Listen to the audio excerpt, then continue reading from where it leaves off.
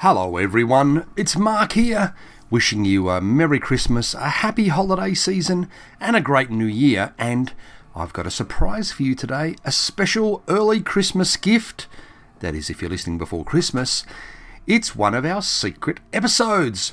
Now normally these episodes are only available to Patreon supporters, but as a special Christmas treat, we're making this one available to everyone. Now, one thing to remember, the secret episodes are, what we say, a little bit more adult. We do swear a bit. We usually imbibe in some adult beverages. They're lots of fun, lots of banter. But don't listen to this one with the kids in the car. They might get a bit of a surprise at some of the language. So you've been warned, language warning.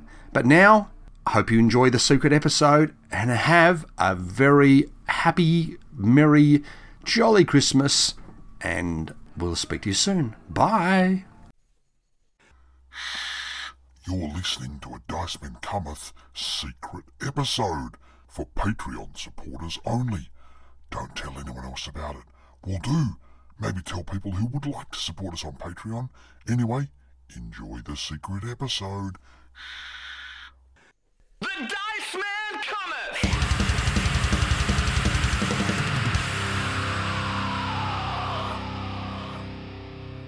Good morning, good afternoon, good evening, and good night. This is indeed the Dice Men Cometh secret episode number 7. La Hail Satan edition, fuck yeah, woo! So, Oh, someone's had a few little glasses of orange juice. yeah, so if this is somebody's first secret episode and they're listening with their several kids in the car, Sorry. if it's first, yes, we get a bit rude on this, and we finally, after nearly 10 years of doing this, do have a heavy metal intro, and I'm sure Trent, somewhere, wherever he is in the world, would be proud of us. Indeedy do, and we are here for more MA-rated fun board gamey chats with the beers and the lads. I am the Leon, that is... Garth. And that is... Mark. And, you're not going to believe it, we're going to answer some of your questions and then do a top 10. It's going to be fun games all around. Absolutely. But before we ask some questions, maybe I might just ask a question, which is not a question from you, but a question from us. What do you reckon about that sting? Oh, no. I'd love to get some feedback. Whether, haven't heard that whether one you think before. it's way too heavy or you'd like it heavier. I hope they all think it's way too heavy. Or you want someone screaming and being murdered. Yes, I need to... Preferably Leon. I need to mention that is done by a friend of mine, Rowan, who's from the band Mind in Motions, who you can check out on Spotify. They have an awesome first album, and their second album is on the way. And he's hopefully going to be knocking up a few different stings for us sometime soonish, but he's a very busy lad. And Mark's pressing buttons. Mark doesn't know what he's doing. There we go. Solid work pressing that one button. That's right. There we go. But now... We turned the volume way down on that button, so we do apologise as always if we have blown your eardrums. And if that that jingle is a bit too new school for you, I have one of my brother's best friends, who is also doing a jingle for us, and he's a bit more of the 70s, 80s metal style. He is from a Metallica and Iron Maiden cover band here in Tassie called The Cunning Stunts. Hey! So there you go. Perfect. All right, well, time for Patreon questions. Indeedy do. We've got some absolute pearlers. We probably won't get to all of them, but we've written down all of them, so next month we will get to the rest, and there will be more and more and more, and we might do a big old chunk of them next time. Thanks to the internet, we never forget about them. That's right. Sorry. First one. Oh, yes. You said the word thanks. I'm just going to get this out of the way now because we always forget. Even though this is our Patreon exclusive, we're not going to be throwing adverts at you, but we still do have to thank our main sponsor, LFG, and our good friend Charles, because he is one of the best people in Australian board gaming. Most people that are listening to this Patreon will probably know who he is and know he's an awesome bloke. Now you may continue, Mark. Awesome, thank you. So, our first question today comes from a new Patreon supporter. Oh, wow, we got a new one. That's we great. did. You may know him. His name is Mitch. And his question is a little bit suspicious, but I'm going to ask it anyway. I worked with a Mitch today for like 12 hours. He didn't say anything about being a new patron. That's so cool. Must be a nice bloke, though. So Mitch, yeah, sure, that's your name. Mitch says, what was your favourite moment of PAX And why was it hanging out with the Board Game Barbecue crew? Mitch, I think Fucking- we're on to you. Can I answer this question? Yeah. Get fucked. I'm sure you're all lovely, but I wasn't there, so I'm going to go back to drinking while these two Oh, yeah, I answer. forgot you weren't there. Yes. Suck it. And the second closely related question from James Ewing is, who is your least favourite member of the Board Game Barbecue crew, and why is it Mitch? Leon, you'd get that if you were at Yeah. PAX, but- Yeah, it's an inside joke with you and your barbecue friend. But it is a great opportunity to mention that not long after this episode comes out, the 7th secret episode, we will be coming out with episode 343, our third PAX special interview episode, where we interview Board Game Barbecue while they interview us. We also have our interview with Amy from Thinkathema. So it's our content creator PAX episode, and it will be a beauty. Wow, that's like 4 episodes in 4 weeks. That's almost like we're real podcasters again. Crazy. That's right. Just All right. imagine if you'd come to PAX, Leon, we could have had some more interviews done. Bleh. Okay, now, So that's it. That's the question? That's the question answered. Riveting stuff. So we had an okay time with Board Game Barbecue. We don't like Mitch. Yep. And Or we do is that like it? Mitch, or we don't like. We do. Well, look, on a sliding scale of is it 50 Board Game Barbecue people? yeah. Well- Mitch would be in the top 25. Well, I'd argue, since he's the one giving us money, I imagine, that he's by far the best, and the That's rest, a really good point. The Yeah, rest you're certainly can- our favourite, that's for the sure. rest can somewhat a little bit get far. He'd be in the top 12. Okay, good to know.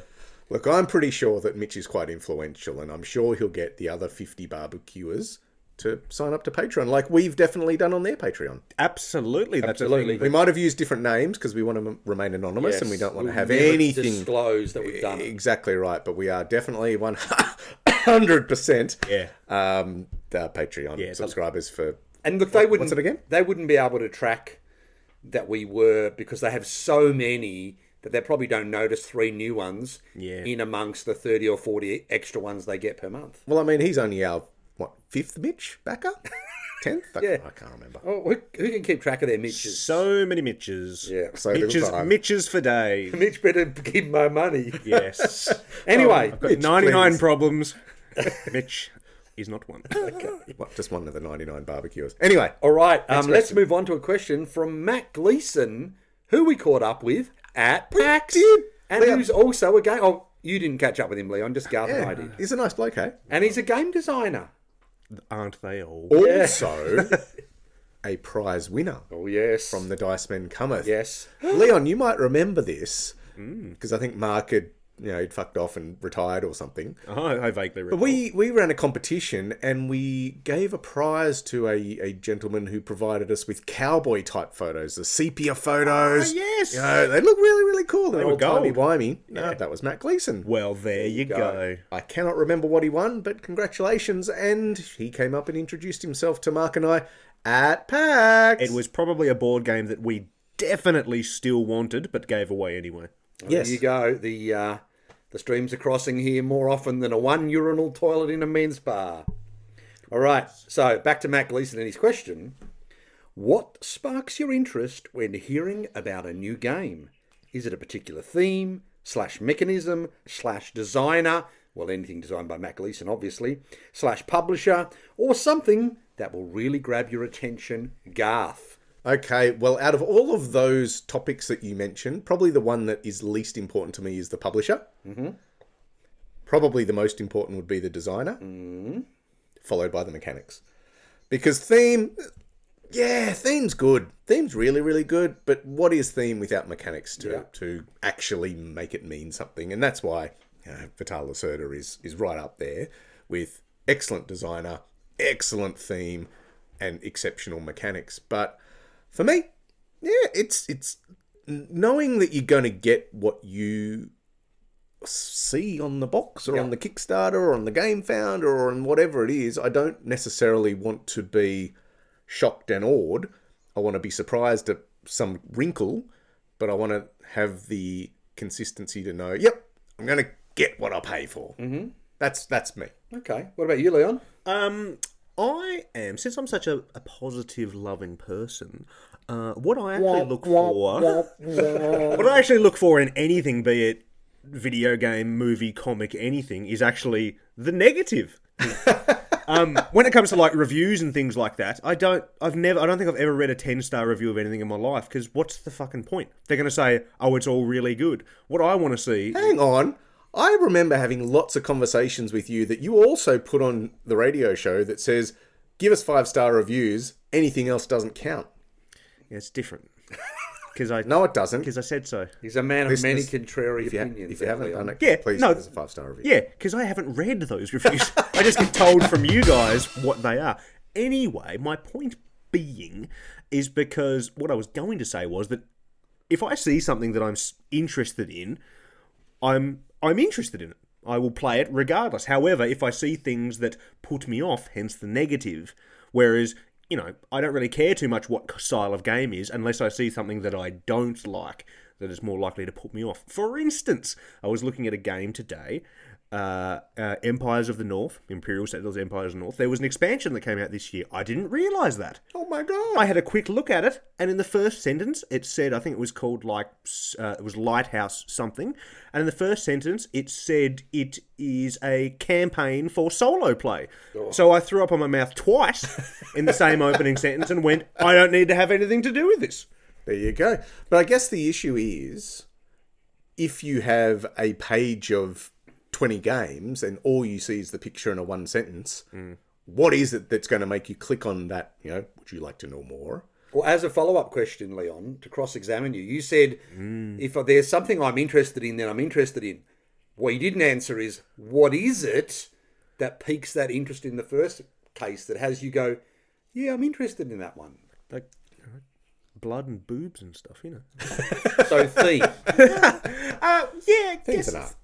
Theme and art is, Yeah. you know, the first bite is with the eye, so that's normally where you go to.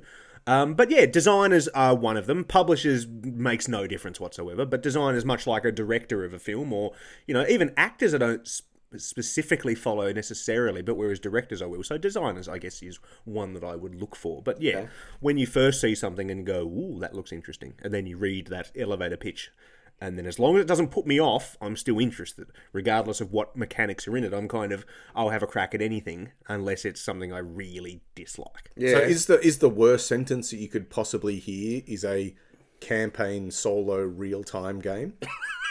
Roll and write. Roll and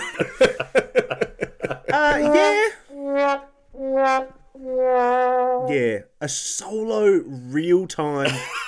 My God. If you can do that without cheating, you are 10 times a better human being than I. Because that's one of the main reasons I don't do anything solo. Because I know I would just go, yeah, let's pretend that 5's a 6. It's the same as when you're reading the old choose-your-own-adventure novels. We all keep 10 different fingers in different pages so we go back to it. So that's one of the reasons I don't set them up. Because it's like, I don't know. Whereas in video games, I can't bloody cheat, so it's fine. What are you talking about? You know, you set your little saves. Yes, that's you right. Go back. Oh, I can save scum, of course. I mean, XCOM will attest to that, saving every 5 seconds. But that's a rare one. Anyway, Mark. Well, for me, so a little bit like Leon in that the picture and what it's trying to get across will draw my eye, if you like, and then I'll start reading because theme is very important to me. You know, I'm really into the narrative games, but I will then get drawn to the mechanics a bit because firstly, does it have any roll and move? I'm out of there.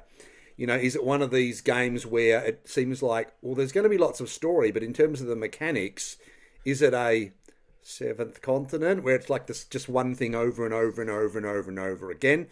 But I have to say, you know, look, I am a huge fanboy for anything that Awaken Realms does. So if anything they do, it's not necessarily an auto back because I haven't backed, for example, The Great War, which was like their Euro game. I didn't back the second version of Nemesis because I haven't got the first one to the table anywhere near enough. But I did just recently back the second version of Tainted Grail.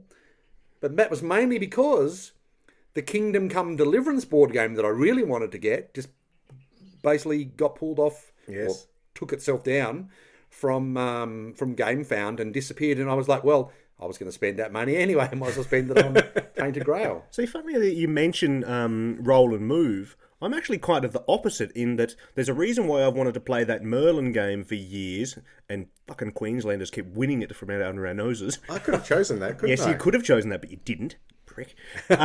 Because everyone knows it's a rubbish mechanic. So any game that in this day and age puts it in there, I'm like, I'm intrigued. What are they doing here? Whereas some people legitimately think that solo gaming and campaigns are still good. So, Leon, if only you're at PAX, you could have played a roll and move game with us that we played with the designers from Quillsilver Studio.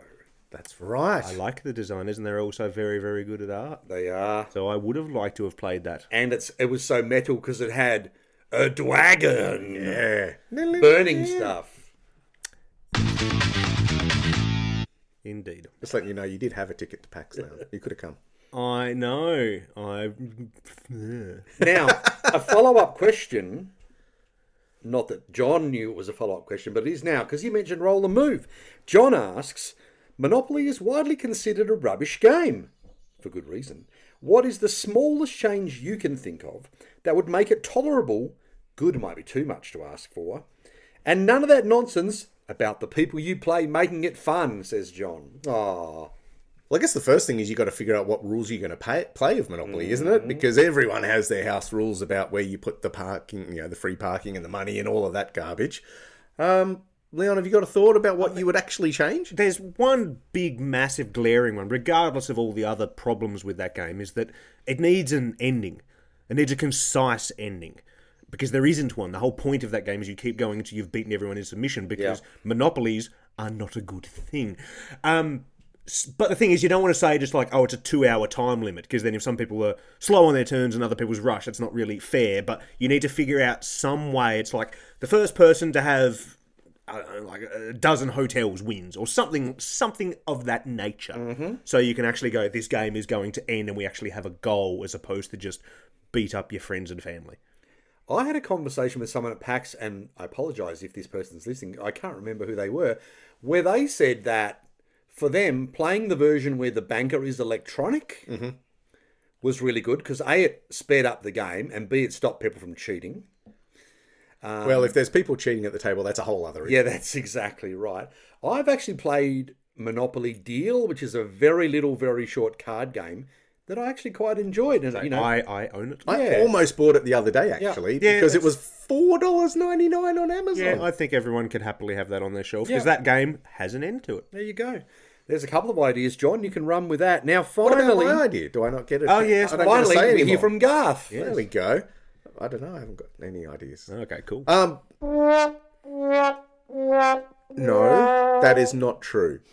My little tweak would be adjusting and removing the roll and move mechanic. Ooh. And maybe giving you a bit of agency over it. So it could be that... Like Catan, doing it with the deck of cards instead. Well, something like that. Or the...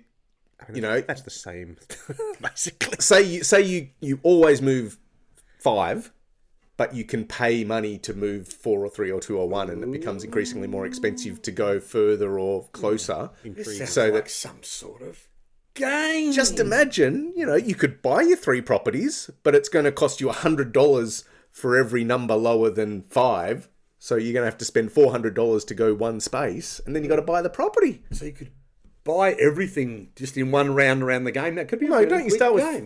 with was it $500, $1,500? 15, I think. It's been a very long time. It's been a very long No, time. no, isn't it only about 500? 1,500 would be massive. Well, no, because That's funky Monopoly kicking in there. I thought you started with a 5. Well, you start with a $500 note. Oh, we could go on for hours about Monopoly. Let's not. Anyway, no one remembers. Yes, who gives a flying fuck? That's right. Let's move on. Hey, I really enjoyed playing Junior or Monopoly Junior with my kids when they were very young, and that does play bloody quick.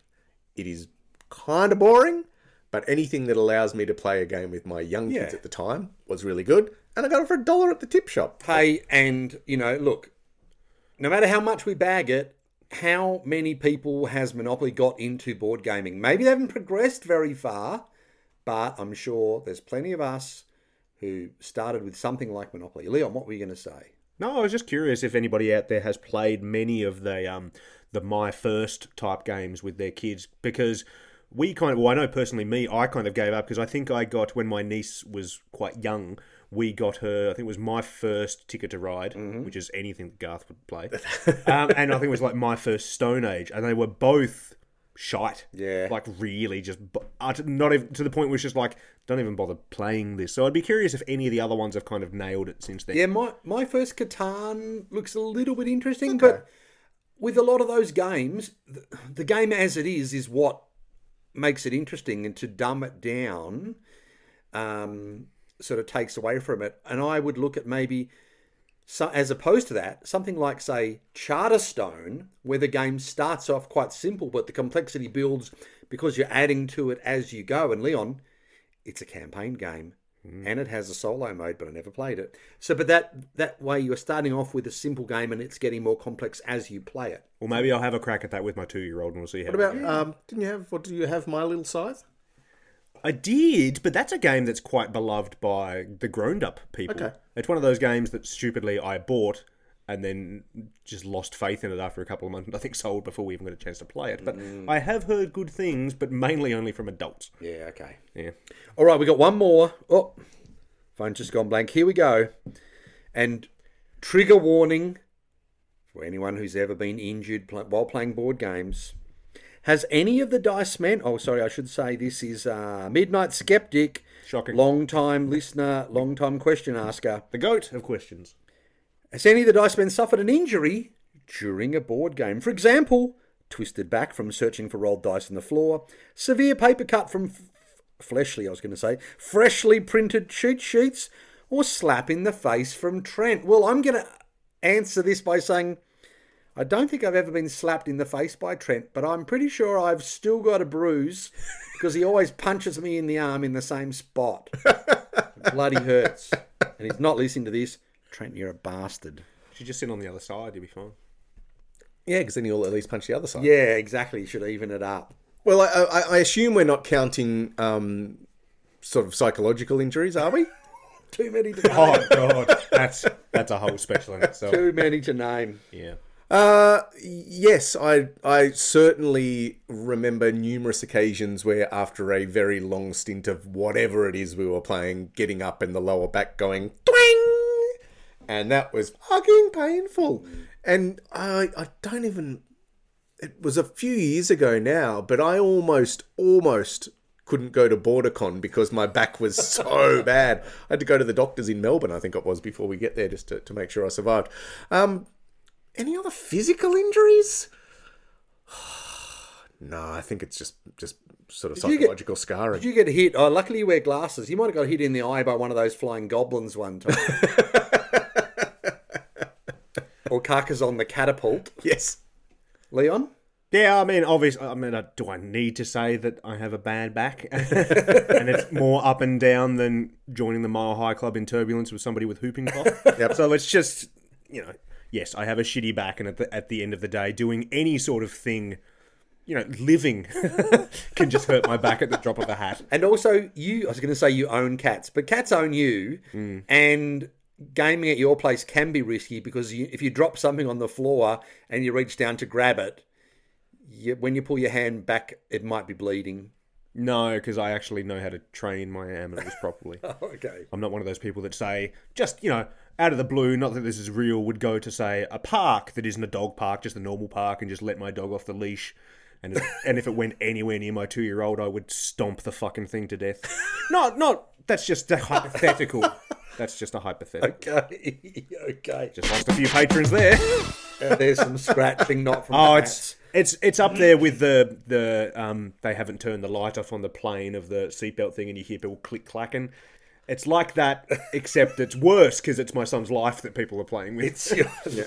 It's your brain click-clacking into, Yeah. must kill someone. Yeah. But you've got a second one on the way.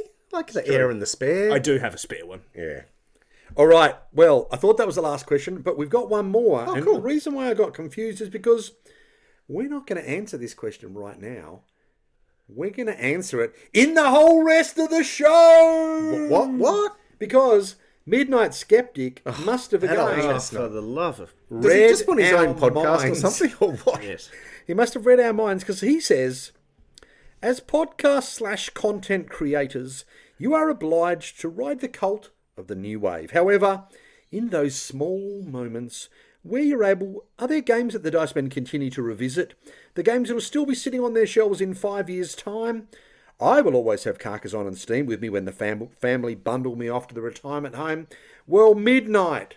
Funny you should ask that question, because when we come back from a short break, we are going to talk about 10 games individually that we each have on our own shelves that we haven't played for at least a year, but we're keeping for reasons, and we're going to go into those reasons. We will.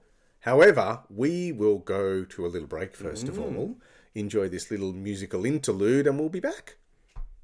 The Dice Man cometh!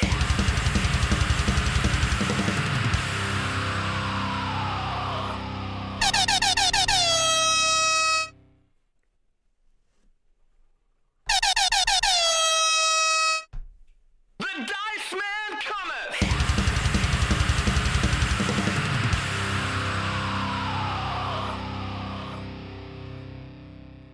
All right, you're back in the room with the Dice Men Cometh here for Secret Episode number 7.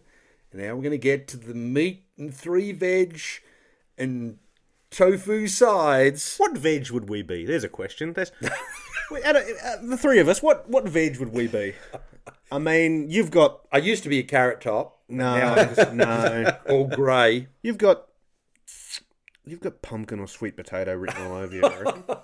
Oh, pumpkin. Yeah, Sweet you've got pumpkin. potato. You've got pumpkin. You're so sweet. You're asparagus because you smell. I was hoping to be a pomato. Or a Greg plant. Great fan.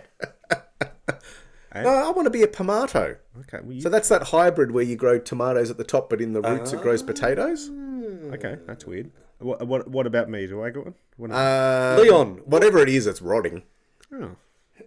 Well, it does, I mean, speaking of Greg plants, he does look a bit like an eggplant. Not the emoji, but you know that he's like it's dark and purple, a little bit black, a little bit, you know, goes off really quick.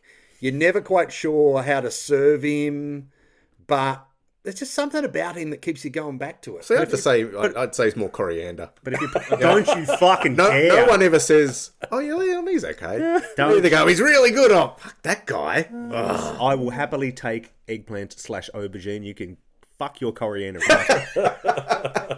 Gross plant of battery and hate.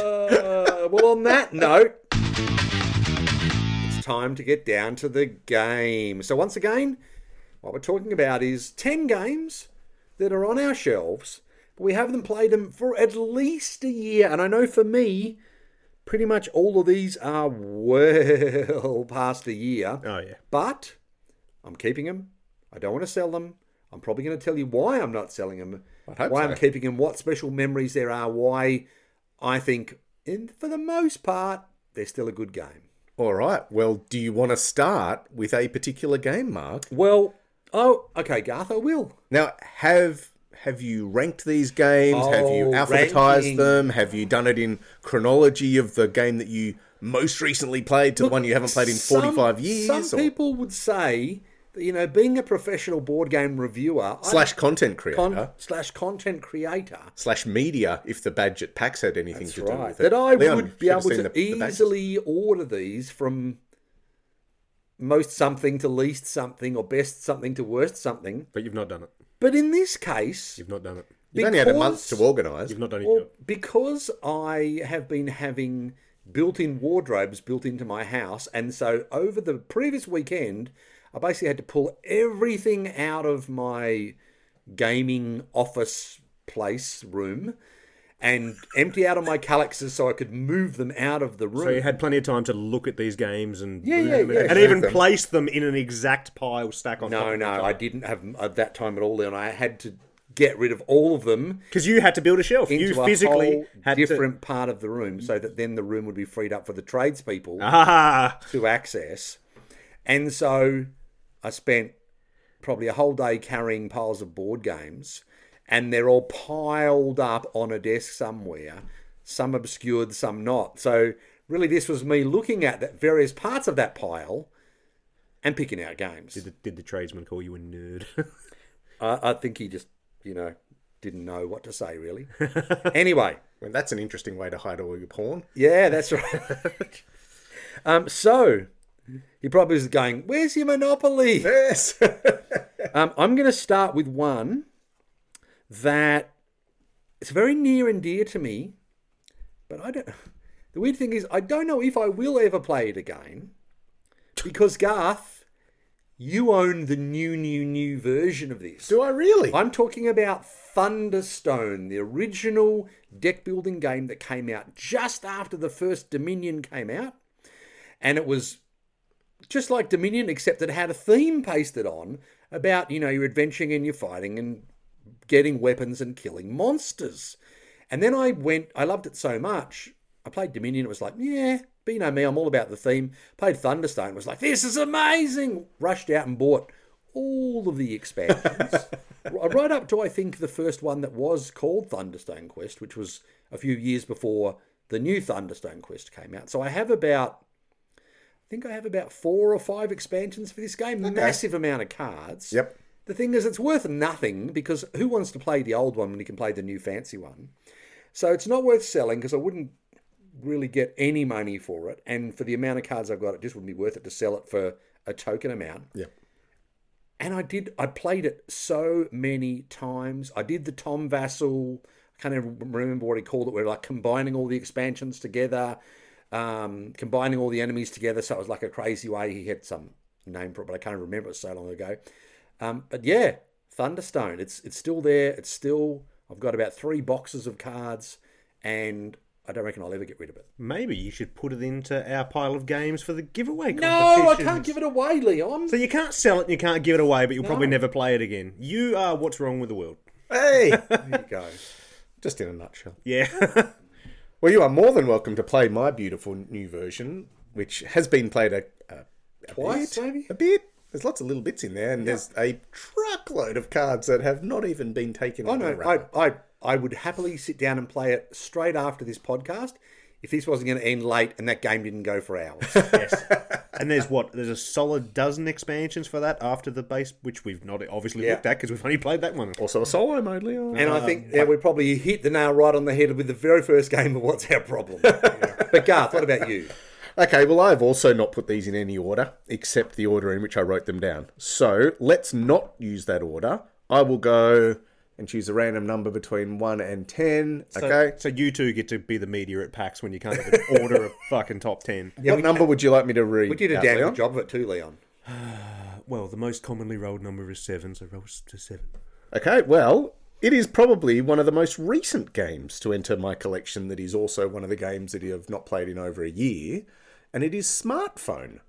Ooh. Smartphone was a game that only came out a couple of years ago. Yeah.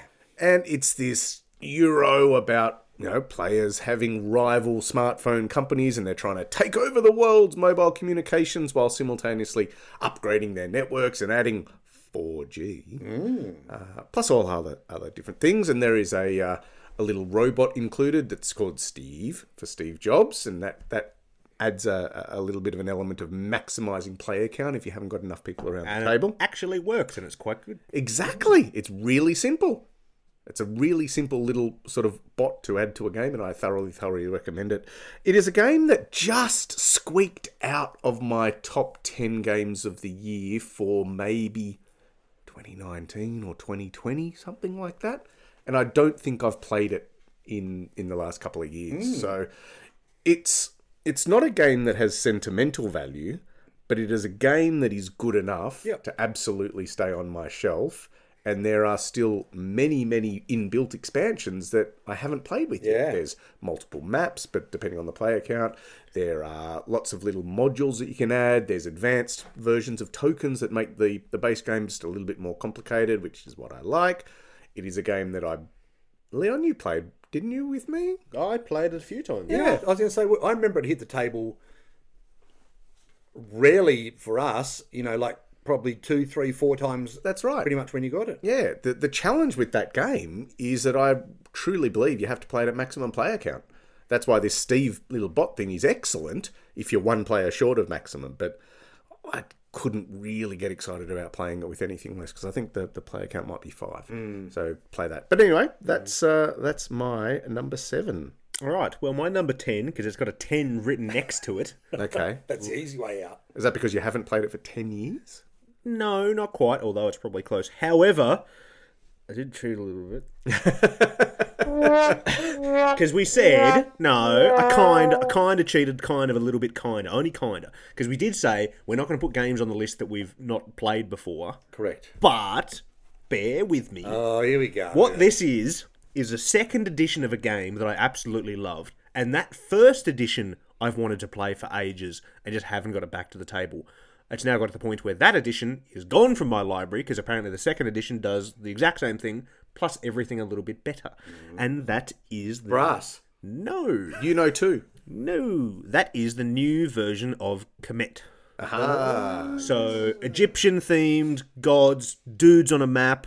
It's a game that came out by this point 7-8 years ago, and when it first came out, I smashed into it quite often. It was like a once every fortnight for a couple of months there, and I really enjoyed it. And it's still, to this day, is still one of my favourite kind of dudes on a map, because it just works, and it's pretty, it's simple. The only problem back then was that you kind of all needed to know what all the different powers and stuff were, so I had to print off and laminate my own thing so everyone could have a look, and I had to tell the people, look, you probably want to go after these couple because they're really strong, and blah, blah, blah, blah. And using D4s as pyramids. Yeah, they're brilliant. So What a simple, great idea. But yeah, no, it is a game that I really enjoyed back in the day, and this new version is supposed to be great. We just haven't cracked into it yet, and I've probably had the new version a year, it feels like. Yeah, it would have been that, I reckon, since it came out. It was one of those campaigns where I went, I really like Cyclades, Yes. and I like other dudes on a map, like Inish. It's so much better than Inish.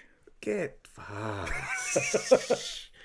Well, many would argue that it was the Cyclades killer that replaced Cyclades. No. You can easily not for have the all true three of those enthusiast. games quite happily, and between me and Garth, we do have all three That's of those right. games.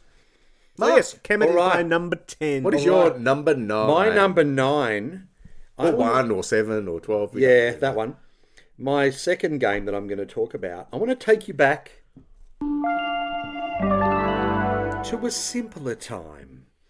A time When there was dial-up. where Leon was barely born. A time known in common parlance as 1990. Whoa. Way before I got into Euro games, but there were some Europeans, mostly Germans, playing games, and there was a little game that came out called Adele Verpflichtet. Okay. Okay? And did Adele? Did you really verplicht it? That's right. Now, it roughly translates to noblesse oblige, which is no more explanatory than Adele Verpflichtet, but apparently its name is a nod to a 1949 film, Leon. So you haven't ordered the list, and now you're just making shit up. That's right. No. Already. No, this game is so old it has history. So did you get the game because when you first saw the movie in the theatre in 49, it brings back a lot of one memories? of those talkies I saw back, yeah. No, Rickard visits the local movie house. when I went along to one of the very first incarnations of the Hobart Games Society, this was one of the very, very first Euro games that I played. You may know, excuse me, you may know the English version called Hoity Toity. I know of this game. That's right, but you may not know that it won the Spiel des Jahres in 1990. 1990. That's right. Well, you know your spiel things. Yeah, Leon. not bad for a 3-year-old. And, Leon, Yeah. guess who designed it? Uh, I'll give you a clue. yeah. He's German. It's I do know it. His His first name starts with K. yeah. Klaus. Yes. His second name rhymes with Neuber. and Klaus Toy Barn. yes, Close. and Klaus Teuber.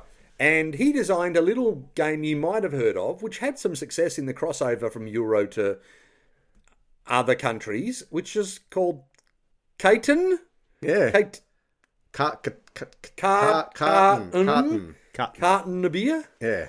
Catan. Did That he invent guy. the hex? I Klaus, reckon he invented that. Klaus Teuber was a designer of Adele Verpflichtet, now known as Hoity Toity.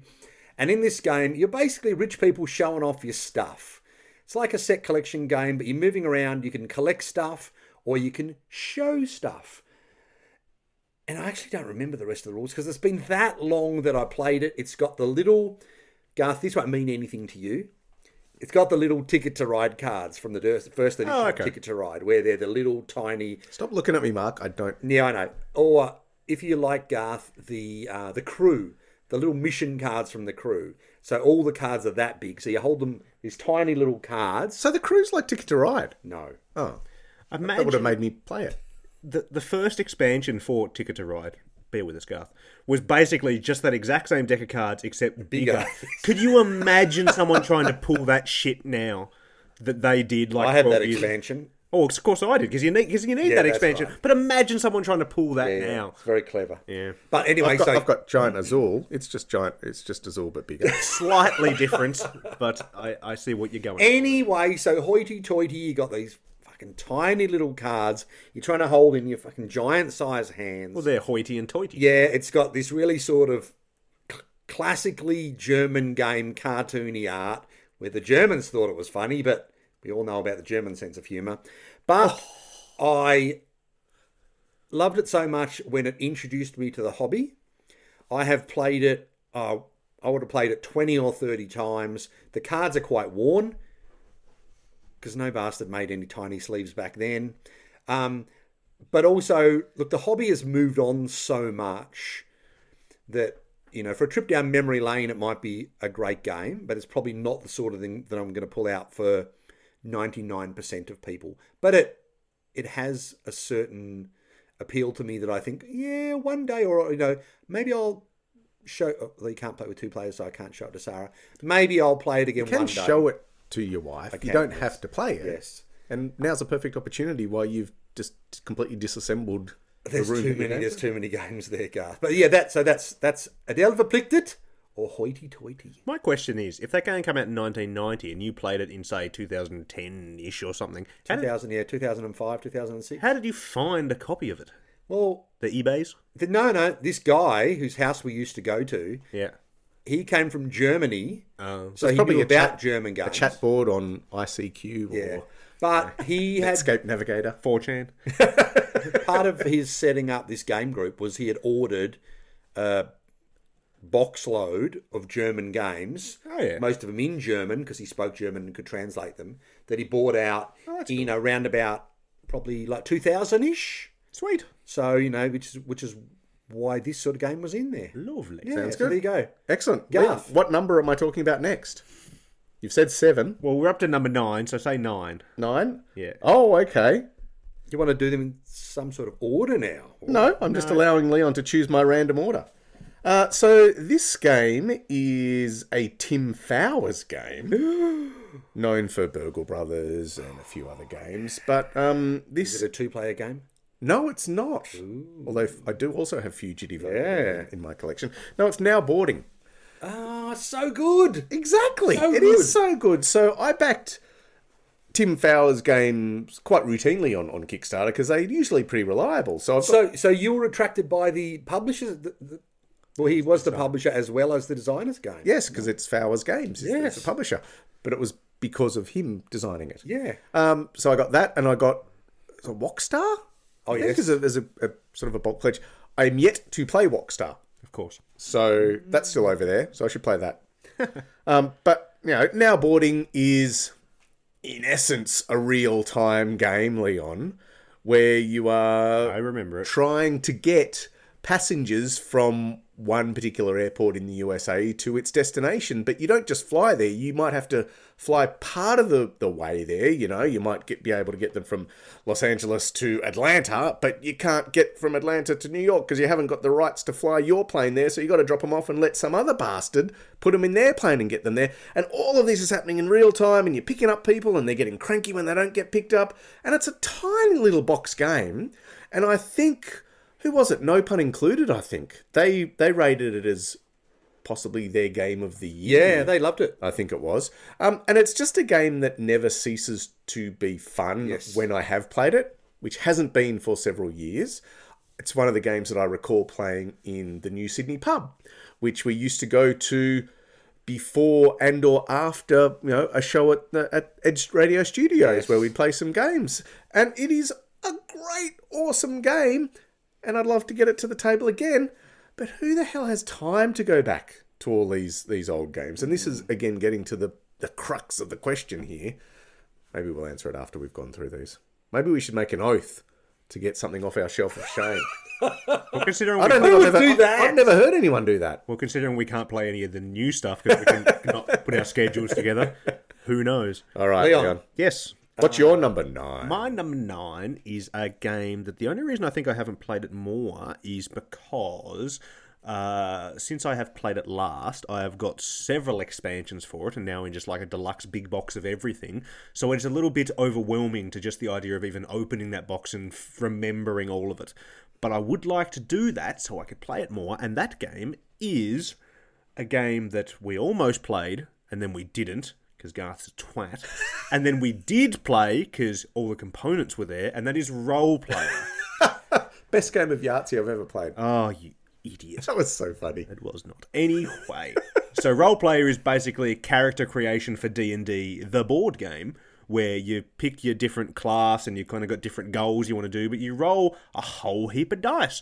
And there's heaps of expansions for it that add lots of different stuff that you could actually then use that character to quest and go out and kill things and whatever else. You can vary now. Many people have made ways where the character that you create in Role Player, then you can then transfer over to D&D or your Pathfinder, however you please.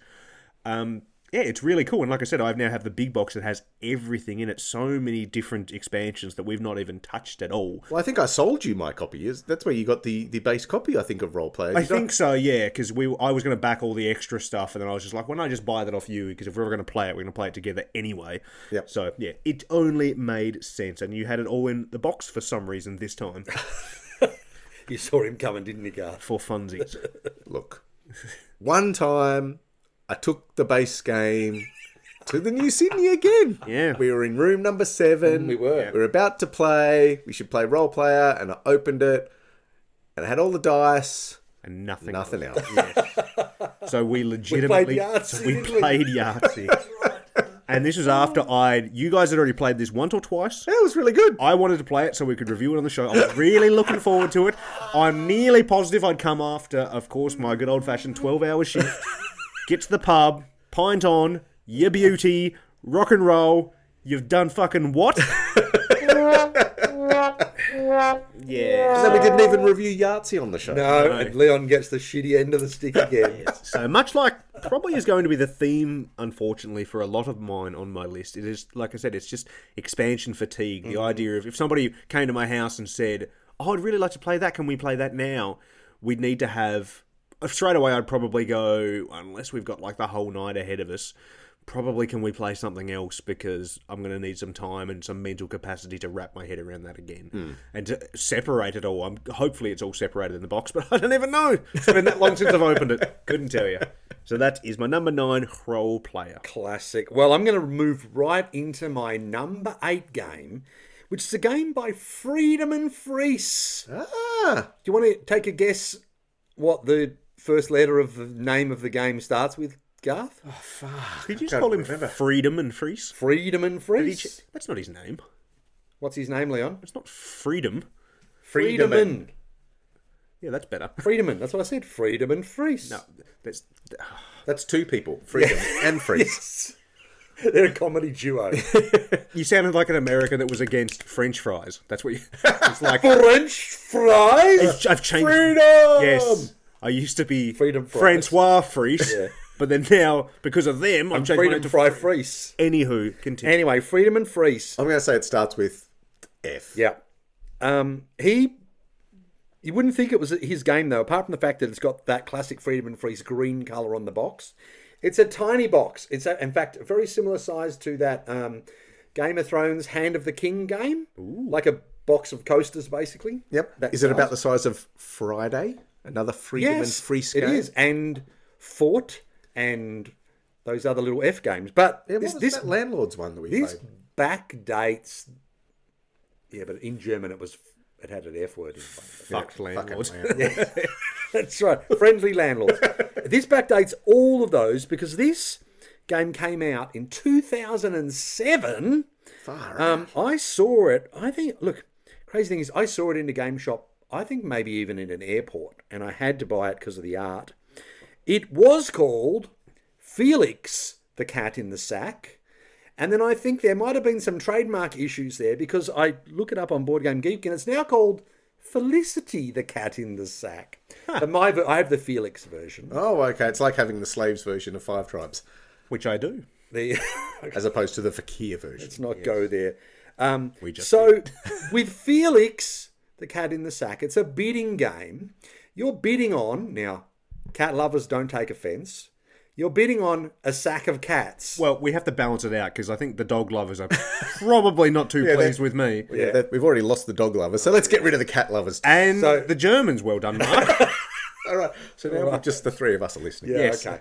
So you're bidding on a sack of cats.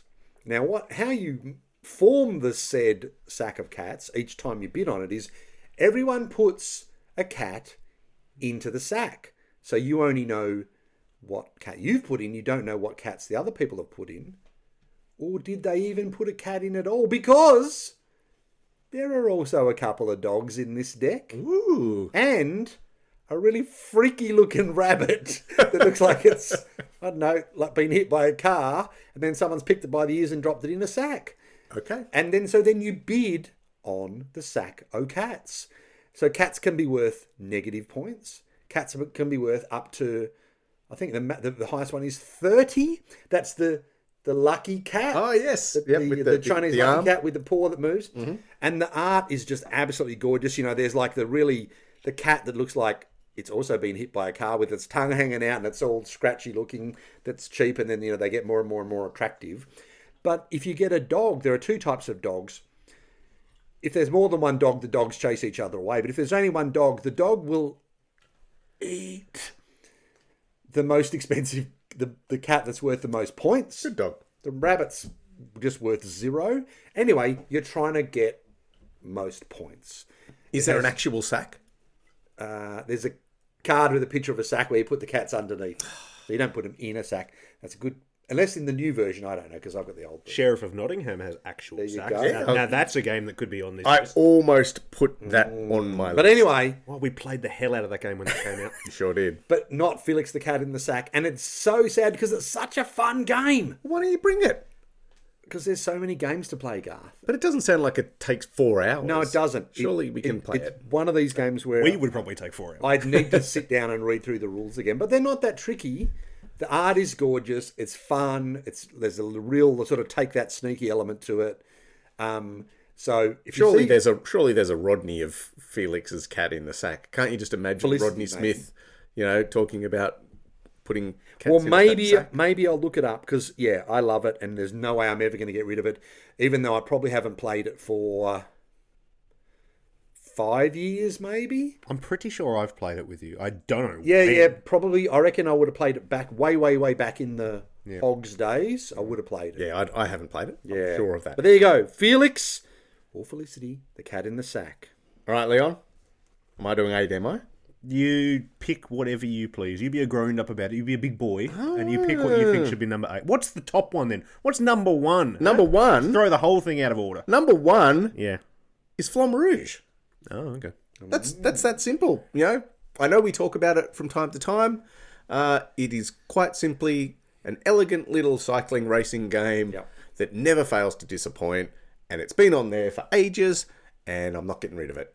Except when they finally can release this big box, and then Leon will buy that, and then I can sell my version, and then a happy day. Sell yours to Leon again. Yeah. It's probably one of the reasons we haven't played it. And there's a game on my list later that's very similar for this reason, that We've just been waiting for this supposed big box that was going to be announced years ago. That we're like, well, we'll wait till we get that. It'll probably have a new expansion in it, and then we'll crack into it then. Yeah. And then it's just not happened. That's right. It's just every time it is a tight racing game. It is quick. It is easy to teach to newbies. Yeah. So I was thinking, Mark, you talk quite often about you and Sarah going to a couple of friends and introducing them. They're It'd sort be of new in perfect the for hobby. something like It that. It would be that perfect sort of game. And Actually, I think next time I go to their place, I'm going to take Felix the cat in the sand.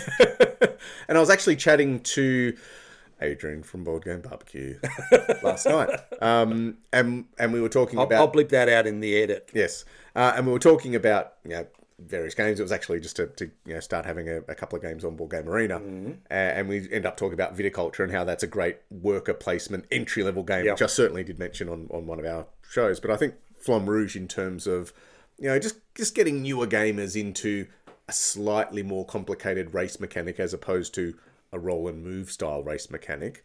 It just ticks so many A bit of boxes. hand management. Yeah, it's got the hand management. It's got the beautiful modular board that changes. It's got the 3D element with the cyclist being on there. You've got those couple of expansions where the weather starts to play an impact as well. It was a game that I couldn't get until finally picking up some hand, through second hand, just through a marketplace or something like that. And I do not regret that for a second. So there's my number one, which is not my number one necessarily. It's just the first one I wrote down. Okie doke. Leon. Hello. Well, we up to your number 7, I believe. No, number 8. Oh, because we got... When you take 3 from 10, it equals 8. Yes, go. It's your third one. Yes, and I just realised that it is an exact cheat like Komet. Oh, another one? No, because it is. I haven't played. Cheat alert! I haven't played this new version of the game. And the game is Fury of Dracula. Oh. And it's a game that's a good game. It's been around for a very long time. Again, I think the reason I haven't played it is because to play this, you essentially need someone to be the DM and be Dracula, but to know the game inside and out for all the other players at the table. Which, to be fair, anytime I play a game at my house, I do that for any game anyway. Yes. And that would be you the majority of the times you would play this game. But that's probably the reason why it hasn't got to the table more, is I'd love the idea of having those, say, 10, 15 years from now, when my kids are both early teenagers, a game that we play this, it's 15 years from now, they won't be early teenagers. Just so you know. Fuck up, man. Like your son might be 17. Oh, Jesus Christ. He might stop running into things. Let's hope he's 17. I doubt. Anywho, the idea is that having a group of people that all know this game well, and it's just like, who wants to be Dracula? Oh, I'll be Dracula. Oh, I'll be Dracula. So it's not that it's daunting being Dracula every time, but I would like the idea of... But it's a boring thing to say, because for all 10 games on this list, and every game I think I own, wouldn't it be amazing if you always, the rules were always there, or you had a group of mates that the rules were always there, so you didn't have to do that. Do you want to play that? And I'm like, I do love that game, but I've got to do... That's why I sold my second edition copy, which the little things were fully painted and everything, was because...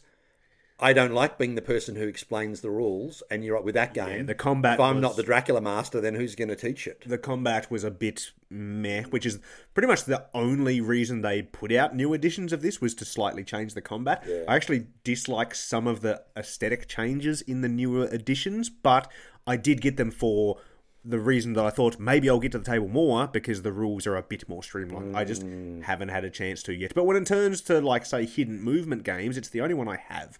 Yep. So... But you also probably paid about $4,000 for this game, didn't you? No, that was the second edition.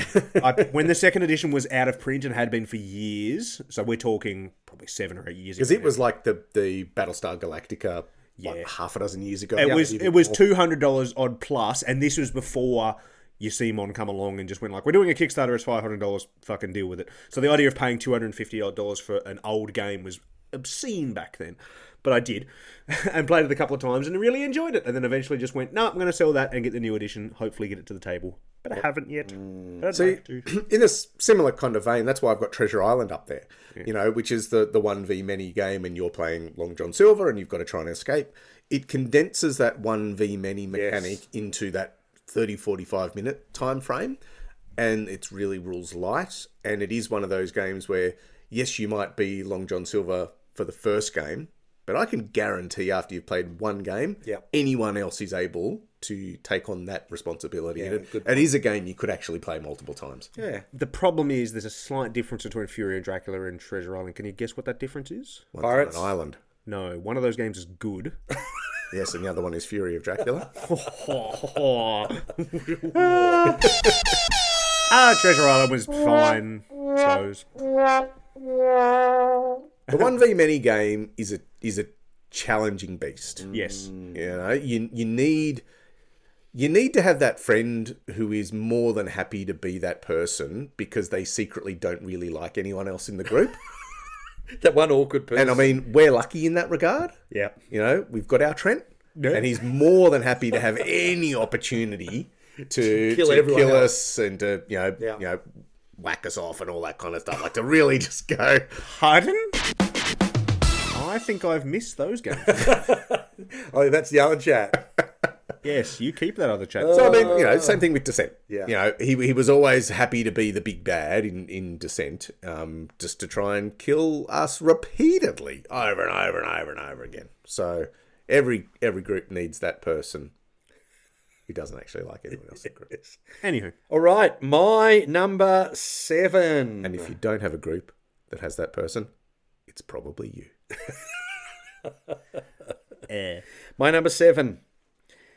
I've still got this game because some fucking game company, after I invested hundreds and hundreds of dollars in this game, decided they would bring out version 2.0 and version 1.0 was no longer playable, at least legally. It's Game of Thrones, the LCG, which I... So you had to play it underground, did you? Why? The thing is, you play it against other people in competitions, you know, like Magic. yeah. But at least Magic is backwards compatible, whereas basically it was, version 2.0, we're changing these things, and these cards no longer are usable, basically. Magic is a big enough game where there is entire legacy, league type things, whereas Game of Thrones, well, any game, that isn't Magic doesn't really have that. Yeah, that's right. Maybe Pokemon or Yu-Gi-Oh does, but I don't know. And I mean, look, the thing I loved about Game of Thrones LCG was you had 3 different ways that you attack people. You could attack people with power, you could attack people with prestige, which is sort of like reputation, or you could attack people with intrigue, where you attack but you're people with sneaky power. You know, bastard. like you get power tokens, which are the way you win the game. When you attack people with intrigue, they had to throw cards out of their hand, or you can like attack for damage, where you just kill things. Sounds good. Quite complicated, lots of stuff on the cards, but I used to play this with Oren and Georgie, friends of ours, and when you've got a group of people that know what they're doing, like it's just sort of game you can play over and over again. But of course, you've got to buy all the new expansions because being a Fantasy Flight LCG, you had the new chapter packs and all that sort of stuff that just kept coming and coming and coming. And some stupid people will go and buy them. They're great if that's what you play. Yeah. If that's what you play, how cool is that new stuff comes out all the time? But there's other things. Yeah. And look, and I could have sold this for lots of money if they didn't bring out the version 2.0 and I held on to it just a little bit too long. But hey, it looks nice. Yes, you are a stupid person. And it packs down into a few boxes because I've got a lot of expansions. And it just sits there on the shelf and taunts me. But I can't sell it because no one would buy it. Well, again, you can just give it away. And no one would want it. Why don't you sift through it, get your 50 or 60 favourite cards? I've still got decks made up in deck boxes, guys. Well, no, and turn it into a poster. Anyway, Game of Thrones LCG, I hate your Fantasy Flight. All right, Mark. Go. Number between 1 and 10. Oh, I'd say 2. 2? Okay. Oh, this is an interesting one. So I got this game for my birthday year, whatever year it was. I've had 42 of them. 43 of them. I've had enough. And I got this game from my brother-in-law, and it is really, really cool. Did he punch you when he gave it to you? No, but in the game, yes. Yeah. Because this is GKR heavy hitters. Oh, yeah. This massive minis game, which is really a 2v2 game. It can be a 1v1, but it can be 2v2, where you've got this giant mech, and you're trying to basically kill the other mech, take over the towers, the buildings in this landscape, but you've also got supporting little drones and mechs, and it just looks fucking amazing. Yeah. Like the pre-painted miniatures, which are Maxitures, yeah. are just spectacular, and there's a whole bunch of expansions, and it looks really cool. It would be one of those things that could easily be translated into like a cartoon series or something like that. Or It just video looks game. awesome. Yeah, absolutely. And the box is massive. Yeah. It's big, but the rules are light. It's easy to set up. It's easy to tear down. It has great, fantastic table presence, and I just can't imagine getting rid of it, because you can get a game done in an hour. Yeah. You can teach the person, if they've never played it before, really quite quickly. Does it have a 3-player variant? I have a vague recollection of playing a 3-player game. Yeah, quite possibly. Maybe. I think it does, actually. It's got, sort of a modular map there. It's been so long since I played it. Yeah, I mean, I think that's only the one time I played it, which is probably not long after you got it. Yeah, and so... It does look fantastic. Oh, it does, and I've just, again, it's tucked up in the corner, actually behind Giant Azul, so I never go there, but there's GKR, and there's also my old childhood Hero Quest, which is not on the list. Yeah. But it's up there next to some chocolates that you gave us, Leon. A game behind other games on a shelf that just sends shivers down my spine. You need to see all the things. You've paid money for the things. You need to see all the things. So there you go. And now it's time for Leon's number 7. Oh, was that what that sound effect was? Wasn't Yeah, that was the Leon number 7 sound effect. it? Okay. My Leon number 7 game is a game that I like. Wow. That I own. Would it be about the 7th best one that you own that you haven't played in just over a year? Probably not, but when I looked the other day, it was the one that I went, oh yes, I do enjoy that game. And it's a game that is probably the least well known out of any game that I have on my list, because I think it might have only ever come out on Kickstarter and nothing else, and that is Ancient Terrible Things. Aha! Yeah, I seem to remember that this game, take away the first name, the first word, and the last word from the title, and it describes the game. No, you are out of your mind. I remember it being pretty rubbish. No, this is a good game. With dice. Yes, there are dice in Yeah. it. What? There is dice, there is hand management, there is push your luck. Cthulhu-y stuff. Yes, it is a pulp kind of 50s-ish horror theme about people being on a riverboat going down a jungle with all crazy stuff going around them, and you're trying to... Oh, it's like that rock movie. Sure, yes, it's like Jungle Cruise. Yes. Ancient Terrible Jungle Cruise, clearly. Yes. Anyway, it is a game that I was one of the first games I backed on Kickstarter, and that's probably the oldest game on Kickstarter that I backed that I still own, I imagine, because a lot of those games back in those days were garbage that came out on Kickstarter, and some of them still are. But I believe there is either a new version or a new expansion for this coming soon, so maybe that'll G me up to want to get onto it soon, because I really like the look of it, and it incorporates many things I like, theme-wise especially, and lots of colourful different dice. You get to roll them and chuck them and whatnot, and it's a game that is good. There you go. Is it a flying frog game, or is it one of those ones that's sort of the schlocky one? It has that look to it. Okay. If you didn't know any better, or you were someone who wasn't a board game reviewer, you'd know that it wasn't Flying Frog. But if you weren't, you might think it was done by Flying Frog, because it has a similar look. Okay. But not with the sort of photorealistic art. Okay. With the cartoony art. Sure. Yes, which is good. Yeah, it was okay. All right. Didn't he start by saying it was terrible? Yeah, he's wrong at most things. Well, yeah, okay. My number 6. Yes, last game before we take a break. 10, 9, 8, 7. My number 6 is right. I'm a fan of the story game, the narrative game. This is one of the granddaddies of the narrative game. I'm pretty sure you've played it, Leon. Garth, I don't know if you have, but you should. I was probably busy that night. Arabian Nights.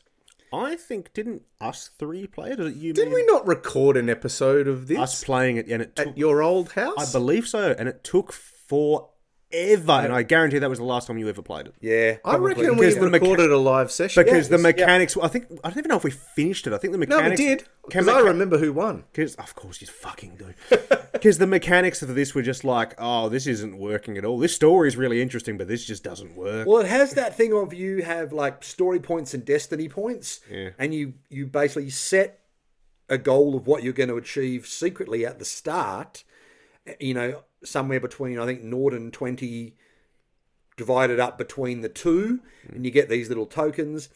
But yeah, the issue is you've actually got no way of knowing when you pick a particular, or you choose an action, which then leads you to different paragraphs, because it was one of the first sort of paragraph books in a game. You have no idea whether really you're going to get story points or destiny points. There's no way to know. It seems almost random, but man, you can have some crazy adventures, and you can get turned into a monkey, and you can get chained to sex, and you can get stuck in prison, and you've got to escape, and you travel all around these crazy places, get these crazy things that do crazy stuff. A lot of fun. I think I died and then got married in that order.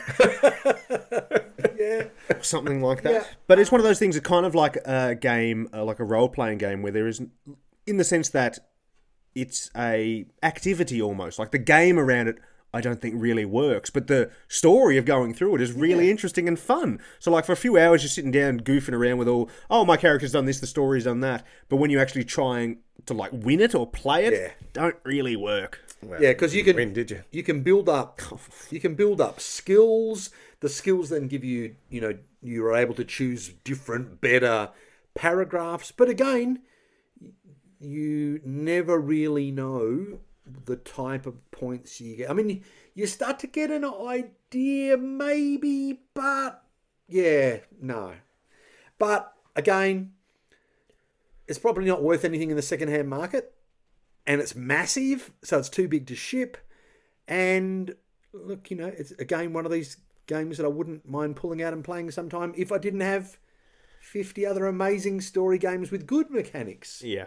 So I'm probably never going to get rid of it, but then you go, it does hold a special place in my heart. So if any of our listeners have their eyes on any of these games that we're talking about, and they send in a little email to dicemancometh@gmail.com saying, I'll give you $200 for Arabian Nights. Oh, look, I'd be open to offers, but all of these so far for me are ones that I do either want to play again, or I don't think I'm going to get anywhere near the value. I think you get $100 for Arabian Nights. It might take Really? Yeah, I reckon there's probably several people out there that really would like. Including shipping, though, because it's bloody heavy. Nah, it's only $20. Send a look, sort you out. Anyway, well, maybe, I don't know. I would like to pull it out again one day. Just because almost every game you've said, I'm keeping because I'm not going to sell it for much. It's a very financial decision. Your games are meant to be emotion, Mark. You like theme. Well, Arabian Nights is full of theme. Yeah. Felix the Cat in the Sack. That sack is hilarious. Garth, what's your number 6? My number 6 is, I think, the first game I ever bought based on Shut Up and Sit Down. It is a game that I played with my children countless times. Countless times. And every single time had a blast. It was Cube Quest. Ooh. Oh, So this little game where you've got a 2 or 3 piece sort of mouse pad mat style map. The reason it's 2 or 3 pieces is the game comes with 2. They're always folded, so I actually emailed. Was it Playwright? What's Game Right? Game Right. Emailed them. They sent me back a replacement one. It was 3 piece. Anywho, where it is a 2-player game where you are both using dice to create basically armies, competing armies, and the dice do different things, and the board, as it were, is divided up into different sections. There's sections where you can flick them. There's dice that if you flick them and they don't land in the section, you're never going to be able to flick them again. And obviously, if you flick dice off the play area, they're gone. And it's just for kids, and for kids at heart. It can never not be fun. Like, you've got that push your luck mechanic, you've got the dexterity mechanic, you've got this one-on-one immediate competition going on. I've probably injured myself trying to find dice that have gone under a lounge or behind the TV stand or something like that. And it's just good, clean fun. And I just love the fact that I played this with my children when my son was probably, I don't know, 5 or 6 or 7 years old, and my daughter was there as at virtually a couple of years old again, and thankfully not swallowing the dice because she was only really, really little at the time. But it just, for those memories, it will never leave the collection. My son uses one of the bits of the map now as his mouse pad, and that's really cool. It's like a great use for that stuff. So yeah, it always brings me joy, and I reckon it's been probably 4 or 5 years since it's been played. But you have played it with me within that time. Oh, really? Because I've only played it once, and I played it with you. Okay. It was sometime in the last 4 or 5 years. Well, in that case, it's some point. Leon was the last kid I played it with. Yay me, hooray! There you go. Special. All right, now Leon, Hello. time for your number 6. You don't get sound effects. I get sound effects. Well, just wait till we have Leon number 5. Leon number 5. Anywho, my number 6 is a game that is by a mile the one I've played the most. I might have even played it more than every other game on this list put together. It is a game when I was looking at it today. It is nearly 10 years old, which is scary because I remember when it came out. And my God, was this the hotness of hotness when it came out for the first few months. And that is a game called Eldritch Horror. Oh. So, I mean, there's many things you can say about this. Fantasy Flight game. So they brought out Arkham Horror 2nd Edition, which people really liked. They brought out Mansions of Madness, which people did like. But then Eldritch Horror came out, and that kind of people went, oh, this is so much better than those. This pretty much replaces them. So this was their Cthulhu game for quite a while until they did new versions of those games. In that the Arkham Horror has got a good card game, even though the third version is supposed to be bollocks, and Mansions of Madness 2nd, which is awesome. So Eldritch Horror, a game I have every expansion for, except The Spider-Man one. no, Because they use the movie art. yeah, except for the final one, because the final one, which was like the Mask of Nyarlathotep. No, I left it. Yep, that one. It was the final expansion they made for this game, and it was supposed to make it a campaign game. Oh, cool. Which With I the solo mode?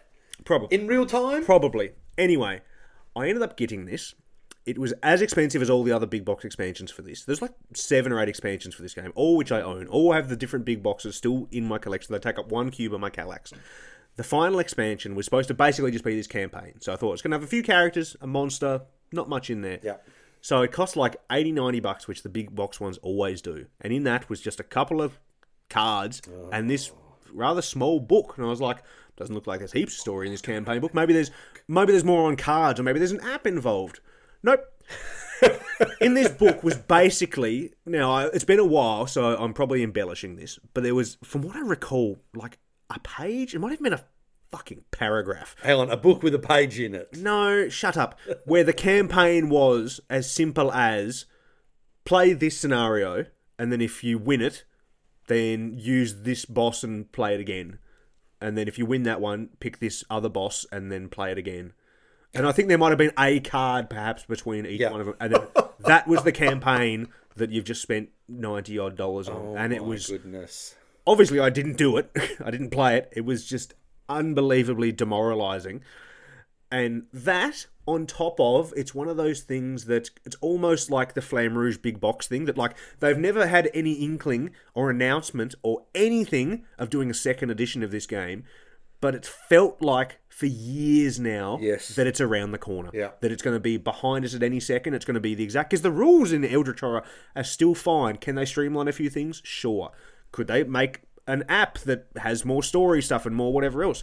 Absolutely. I don't think it would be hard at all to make a new version of this game and be the big deal. Because, like I said, Arkham Horror 3rd Edition kind of fell on its ass. Sadly, they brought out a new version of Descent, which also kind of fell on its ass. So it's umming and ahhing as maybe that's what kind of put them off doing it. So I haven't played it in a while. I have every expansion for it, all the big boxes separately. I've played this game with 3 or 4 people and had a great time. We've played it several times with the big old 7 or 8 people. Oh, yes, I remember that game. Oh, Yes. that was the Twix event or the Twirl event. Early twirl. Curly Twirl. Curly Whirlies. We Whirlies. knocked up an entire box of Curly Whirlies between 8 people. Yeah, early whirlies for wrist. And that was at my old house, which I haven't been at like 6 or 7 years. And that wasn't the last time I played it, but it was probably second or third to last time I played it. So it's been a while, and I would love to get it again. But again, so many expansions, so it's a little bit daunting. Even though I was smart enough to keep all the big boxes to themselves, that base box has all the little expansions in it. So she's bulging. So the idea of having possibly a new one around the corner is put me off a little bit, but I would like to play it again. I ended up buying the base game from Georgie and Oren that I mentioned before that I used to play the Game of Thrones LCG with. I bought the base game off them because I really like the Cthulhu theme. And it's simple enough that I can play it with Sarah, and I have played it with her and a couple of friends. I'm pretty sure in my card in Amazon right now, I have 2 of the small expansions. All of the expansions are good, with the exception of the last one, of course. Yeah. In some way or another. Like, the last small expansion changed the game completely. There was like this giant earthworm that could literally like destroy cities and sections of the board and all.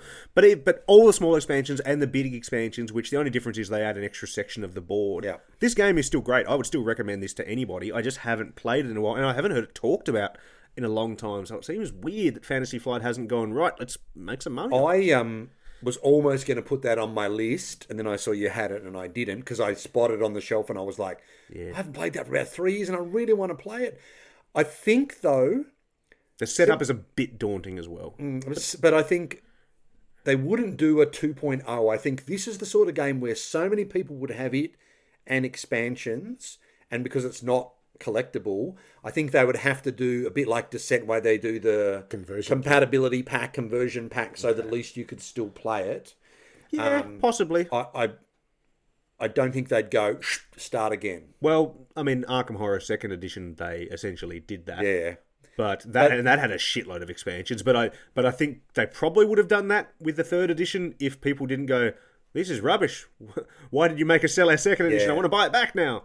That's right. So is this your campaign hatred origin story? No, I think discovering D&D is my campaign hatred and less time in my adult life. But then surely a solo one in real time that you could bang out as quickly as you... A solo game in real time that I can bang out, so to speak. That's a bit of a different story. Yeah, I think we all know what that game is. And I don't think even on a Patreon, we probably shouldn't talk about it. You could maybe get Trent. No. Yeah, he likes whacking stuff. Actually, big hairy hand. Funnily enough, talking of Trent, Garth and I are currently playing in a Call of Cthulhu role-playing game of the Masks of Nyarlathotep. Yep. That we've been playing now for more than 12 months. Oh, yeah.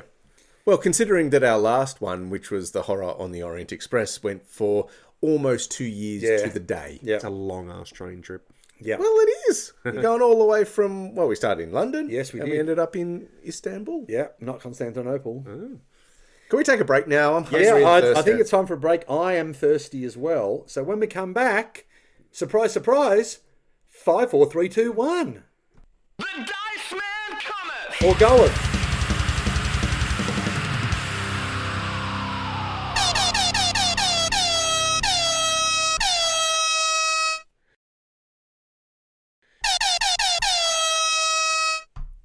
The Dice Man cometh!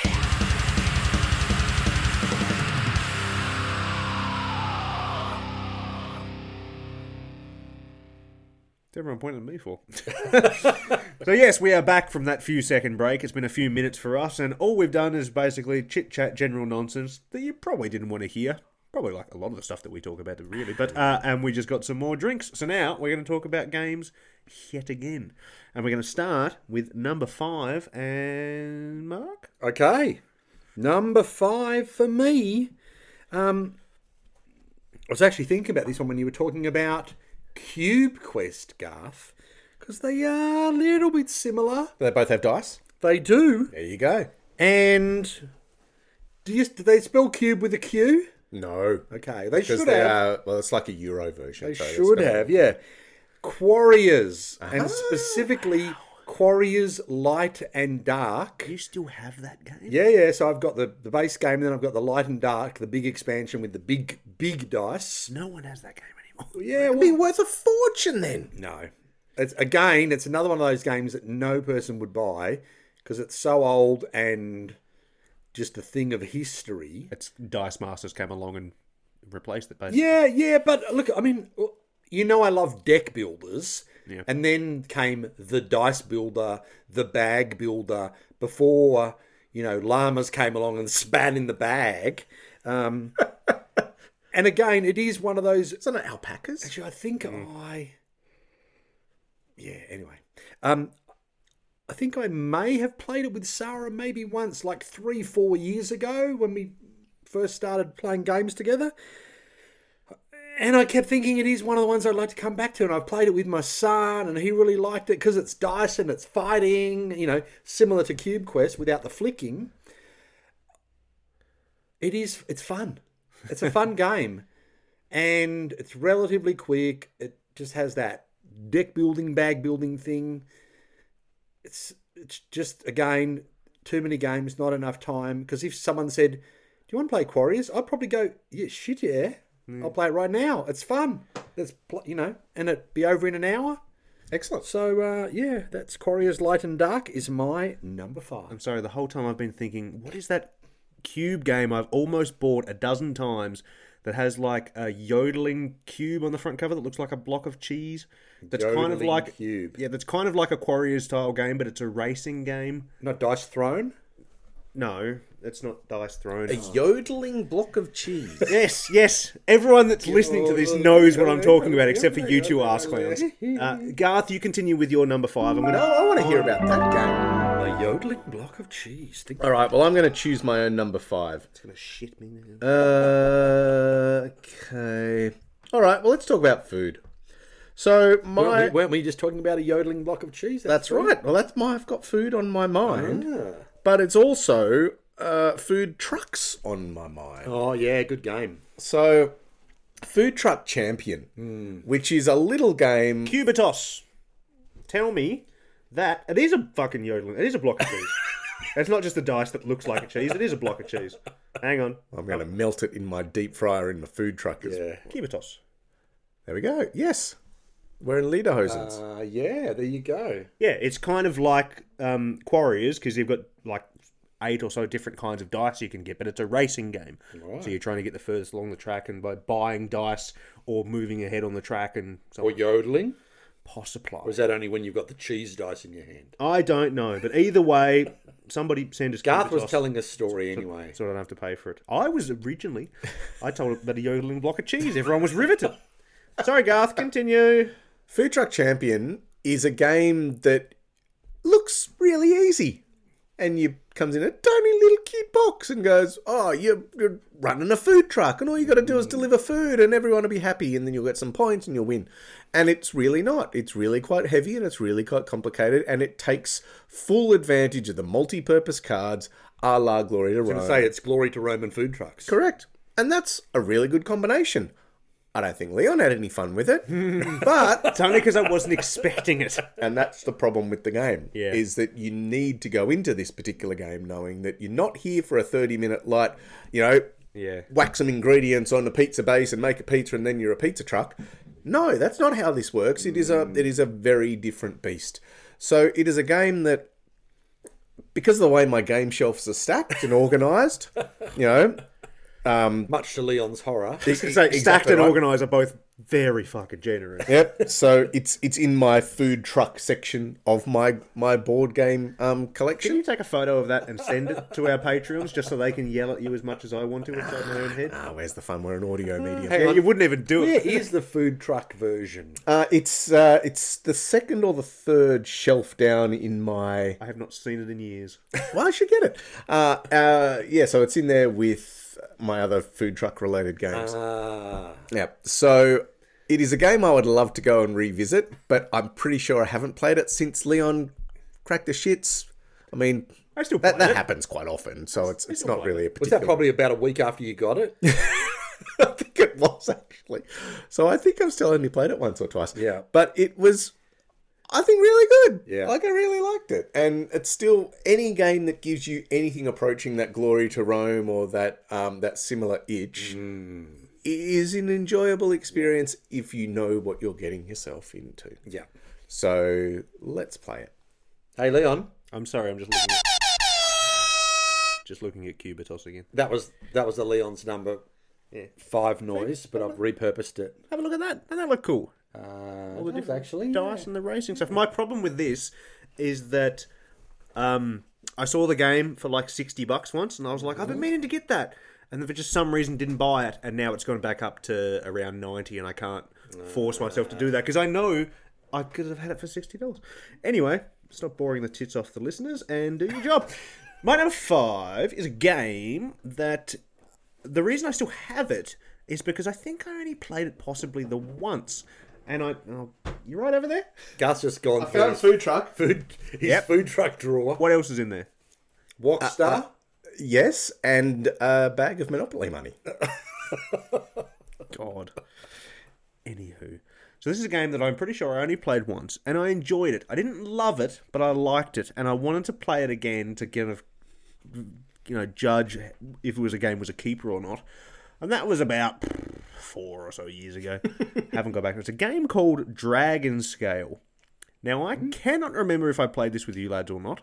Doesn't ring any No, bells. not at It's all. got awesome artwork, and the game is essentially you play as a fantasy villain. There is a female vampire, there is a big spider lady, there's a beholder, there's a big orc, so on and so forth. And Are there ever little orcs? no, generally not. They're goblins, aren't they? It could be a troll then, maybe. An undead knight, those kind of Hang on, geese. there's something vaguely familiar about that. Is it, Could be that it's anything fantasy. D&D tropes. Yeah. So the point of this game is that it's a pusher-like game as well as a hand management game, but the story is that you're going into a dungeon, and what you're trying to do is either find a whole bunch of treasure, or you're trying to be the one to kill the dragon in this dungeon to get a whole bunch of infamy, or you're trying to leave all your other friends for dead and get the hell out of there, and hopefully the dragon destroys them, because it is very much, on top of being a push your luck and a hand management, it is very take that. That's the whole point of this game, is that you go into it going, look, this game is about, we're villains. For a reason, you're about screwing over your friends. And the visuals, the art of this, just the box alone has got Leon written all over it. It's very much got a metal fantasy kind of look to it. And I remember playing it going, this is cool. I'd like to play it. I don't even know if we talked about it on the show, because I probably thought, I want to play it with the boys and then get my proper opinion on it. And I've just never got around to it. But it has survived several culls of my entire collection, so it must be doing something all right. And it's a game I'd like to play again. So there you go. All right. I think that sounds really good. Sounds like fun. And like all of these games so far, pretty much, I'd happily play them. Yeah. Like, the good thing is, guys, Oh, what do I've we got play? a solution. Why don't we play them this Saturday night? Mark? I'm busy restacking shelves. Fucking Jesus.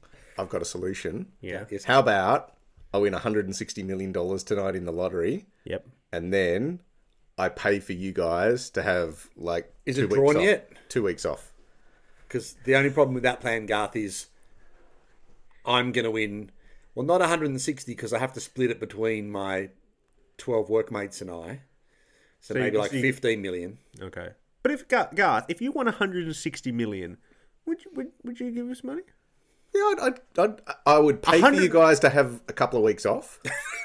Wow. A couple of years, I think we need for these games. 160 mil. And you'd pay for us to have a couple of weeks off. Well, look, the issue is this is recorded for posterity. Yeah. So if I go out and say something crazy like I would give you money, then... Give us like 20 mil each. No, that's insane. Just pay off me house.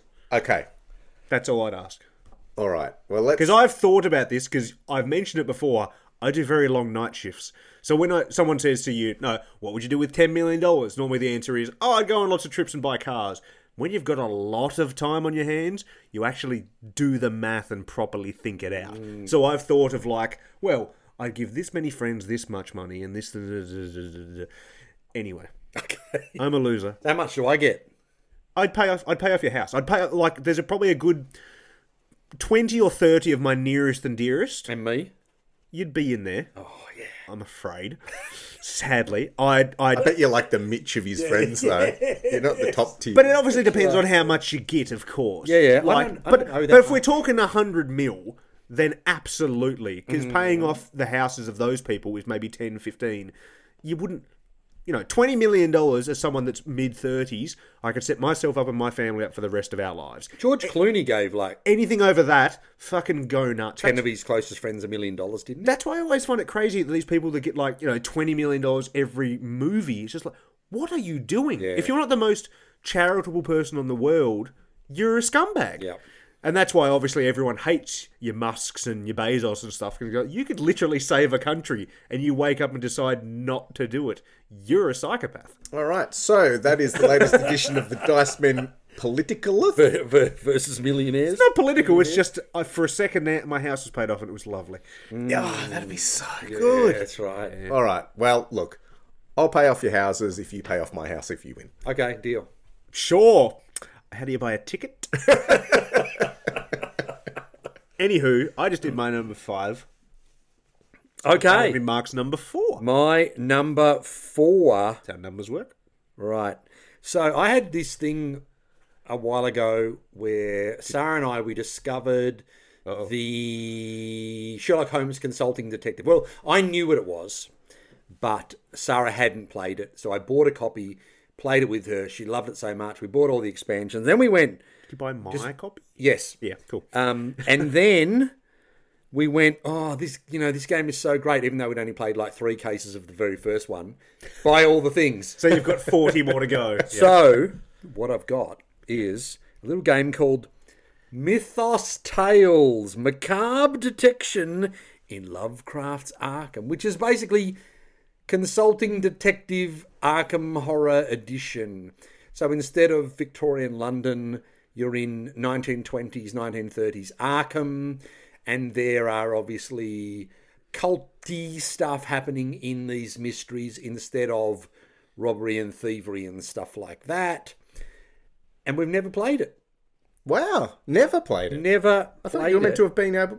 You meant to have played these games. on Well, your list. I'm counting it because we've played the Consulting Detective. It's basically exactly the same game, like Leon's Cheat, you see? Well, Oh, wow, you're using Leon as your benchmark. Yeah, that's right. Okay. I dispute that Yeah. because Consulting Detective but Cthulhu Edition, surely Leon would love this. Surely Yes. this is a game we should have played a dozen times because Leon never stops talking about it. I have not purchased it myself, even though it's right up my alley, because I've been told that it is shit. And you think, hang on, just make it exactly like Consulting Detective, but with horror, supernatural stuff. But word I've been told is that they have changed. I don't know if it was Shut Up and Sit Down or somebody else, or it might have been a combination, where they said that they changed certain things about it. Even though that formula is so simple and so good that it just made it not great. So, but that being said, I'd still love to try it. I just don't want to own it and learn it. I can lend it to you if you like. No, that's not what I just said, Mark. When you said Mythos Tales, I just wanted to go, woo! Because it was like DuckTales. Okay. Anyway, that was Everywhere my number. that I've been. That was my number 4. Garth, what is your number 4? I've got such good memories of Saturday morning cartoons. Anyway. Bit of Chippendale. Yep. Oh, back in my day. Early morning X-Men. Oh, yeah. The original Spider-Man. Yeah. Oh, God. Anywho. All right, what are we talking about? Games. Okay, games. Yes, and money and all sorts of things. So yeah, my number 4. Yeah, okay, I'll go with this one because it's a game. Is a game that I played with Mark and let's say no one else. Played it at Essen Unplugged actually. Ooh. Yeah, and it is City building sim? It is a city building and arguably one of the best city building simulation games that I have Guess, played. mate. And You're it is going about suburbia again. no, I'm not. Thank you very much. Because I don't own it. I No, don't own you it. fucking nutcase. But I am talking about City Skylines, which is by Cosmos Games, which is the same publisher that has released Anno 1800. And much in the same vein, it's that computer game turned into a board game. That's right. And this game is one of those perfect Sunday afternoons. You just don't give a shit about the result. It's a co-op, you're working together, it's all really relaxing and calm, and it's basically playing, a Sim City. It's that simple. And it was really, really, really fun. Yeah. And I then bought it, because at the end of Essen Unplugs, Charles basically has an auction for all of the games, because they've brought a lot of games over from Essen. An amazing auction. Yeah, and it's almost giving stuff away. Well, it's one of those ones that, he'll say, who'll pay $50 crickets? $45, $40, $30. So it's that reverse auction. Yeah. And I ended up getting it for like $20, $25, something like that. It's like, yep, I'll pay that. It's all in German, but it's not really that language dependent. So, quick PDF of the rules and away you go. And I have then played it never since bringing it back from Canberra, at least that was 3 years ago, 4 years ago. 2018 or 2019? Yeah. One of those. You'd hope 2019. Yeah. Well, 2019 was when you two went to PAX. I think, Leon, you finally pulled your finger out and went. It's when I went to Sri Lanka, wasn't it? Oh, yeah. Well, I reckon that means probably I didn't go to LFG Anyway. that year. But yeah, so 2018, 2019, that's how long. It's not sparkling radio to Yeah. sit here and talk about that. But the point is, I loved every minute of that game, and I look forward to recreating it. And it, again, I paid $20 for it. Yeah. So it has a spot on my shelf in my city building section there, Leon. There's an empty space there for suburbia. But it was just really, really enjoyable and pleasant and quaint. And I put it up there with a lot of the Lolcat games, Ryan Lockett's games, where, again, you're playing for the story, you're playing for the experience. Takedo in that category as well. Just those games. I genuinely don't really care whether I win or lose. I just enjoy the experience. And that's why it's there, and that's why it's on the list. Just a quick addendum. Speaking of Takedo, I got an Aetherworks email the other day that finally the sequel to Takedo, Namiji, is on its way. Okay. Yeah. So Excellent. that's a thing that we will play sometime. Yeah. Is that the path back home? No, it's boats. Oh, the boat path. Doing boaty things. Okay. So, Leon, Hello. speaking of Leon, Yes, this is a what's game. Leon's number 4. It is. It's a game that I mentioned earlier because I was talking about Googling things, and this is one of the ones that I did. And this Let me game- guess, Cubitos. No. No, funnily enough. I don't own that because you haven't bought it for me yet. Because you're not a very nice person. Because you haven't won 160. Exactly. I'll buy you that game. Okay, instead of paying you off your house, I'll buy you Cubitos. No, thank you. Anywho, Don't you want a cheese-wearing lederhosen yodeling? I do. I'd rather have... Like, he could buy you a life-size one made of cheese that would with be- real lederhosen. If I got that instead of paying off my house, I was about to say my wife would be pissed off, but she fucking loves a bit of cheese. And she's a solid 7.5 months pregnant at the moment, so she'd probably be fine. She'd be like, oh, mortgage, whatever. Keep paying that. All this cheese. Anywho. Game number 4. Yes, game number 4. Another game that probably have a bit of expansion fatigue because I've bought it.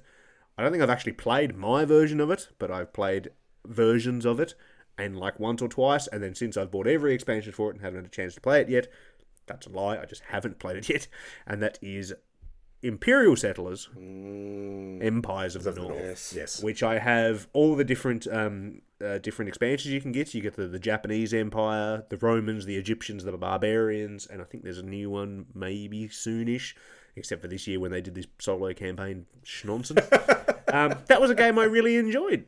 And it's kind of hard to explain because I can barely remember it because it was a while ago now. It was. But having all those different extra characters and races, you can not play with them and play the base game quite easily because all you do is pick a deck of cards to play that new faction with, and they might have a new rule here or there. So once I had one more play of the base game, it'd pretty be easy to chuck those back in. I just haven't yet. So it's a game that I have considered culling a couple of times, I must admit. But I definitely do want to try it again because I really did enjoy it. Hence why I bought it and got all these other expansions. So Yeah, I agree. Because Imperial Settlers is an awesome game. I love it, and I've got it over there with a truckload of expansions. I think I've also got Empires of the North. I'm pretty unless sure you I do. have sold it already, which I don't know about Oh, for God's sake. because it's behind some games in my civilization section. It hurts my mental illness so bad. You've scarred me. How long do you reckon you'd need, Leon, to get it into a state that you would be happy with? It wouldn't take me long. I don't fuck about. There's a reason they call me Batman at work, not just because I read a lot of Batman, it's because I solve shit. I solve problems. An hour or two, but I would be ruthless. You would come back in and half of them would be over on this table. No, you can't get rid of any of them. No, you would absolutely would. There's so many there that you would not need, and you could sell them and buy such awesome things like cheese lederhosen people, and so on and so forth. Anyway, that was my number 4. Mark, your number 3. Thank you, Batman, Leon Batman Cannon, for your number 4. They call me.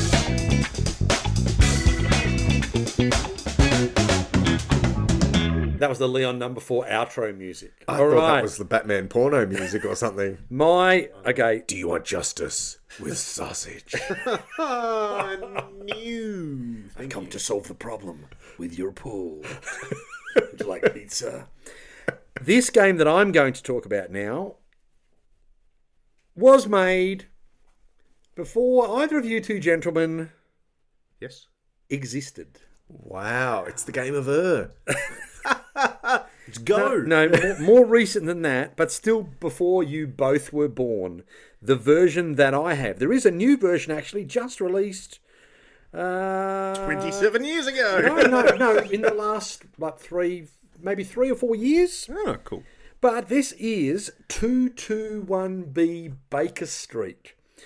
So this, should I say, 221B Baker Street, the Master Detective game. Released in 1977. And another reason why I'm keeping this game is I'm pretty sure that I got this copy from a tip shop. Complete. Yep. But think of, let's say, what was that other game I was just talking about? Not the Mythos one, the Consulting Detective. So think of Consulting Detective, but Add Cthulhu. add a roll and move mechanic. Excellent. And then, and then instead of having like clever little stories, imagine the puzzles you're trying to solve are sort of like cryptic crossword clues.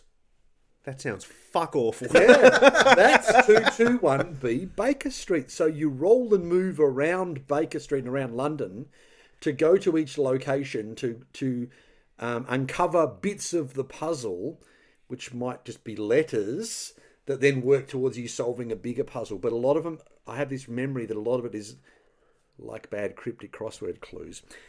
But again, I got it from a tip shop. I probably paid like $2 or something. It was complete. And then I went, when did this game come out? It looks old. And then I saw, it's the version that was released in Australia in 1977. Yep. There's no way I can let it go out of my collection just for that reason.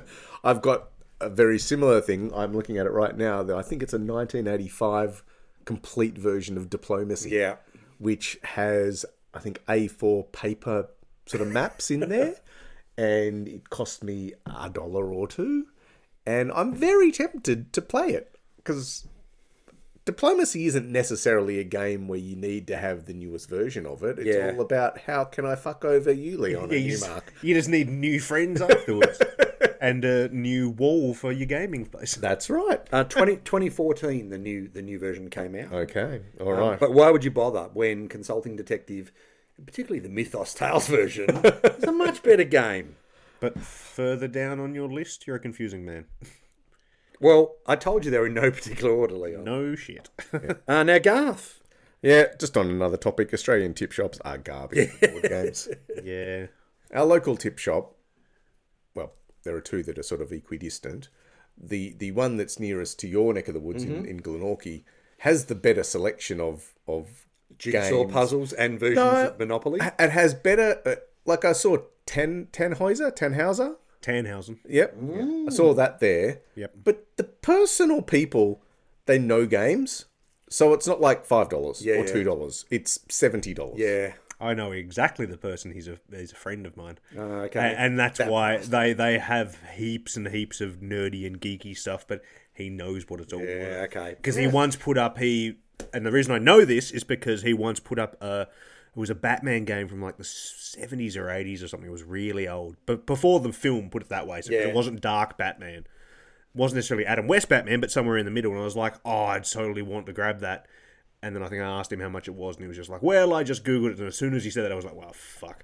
Yeah. And he was like, I think I would, for you, like $80. And I was like, yeah, maybe I'll think about it. Shit. That's not why you go to a tip shop. I know. Go to a tip shop to pick up something that is someone else's trash. But it's supposed to be for like charity or some shit, isn't it? I don't know. Well, no, most of them run as a business, even though they might have a charitable side to their business these days. I think a lot of them, they have to win a contract to get the role. It's not like it used to be. Well, that reminds me, I need to buy my mum a new office chair, and a tip shop's not a bad. Yeah. Think about it. So, Garth, Yes. Oh, yeah, again. number 3. Okay. Yeah, diplomacy is the only thing I've ever found at a tip shop. Let's say... yeah, let's say that one. So my number 3 game is City of Horrors. Like, it's Halloween around the corner. Yep. This is a game which I should play every year. Like, I really should play it around Halloween. What a great excuse to play this game. But I don't.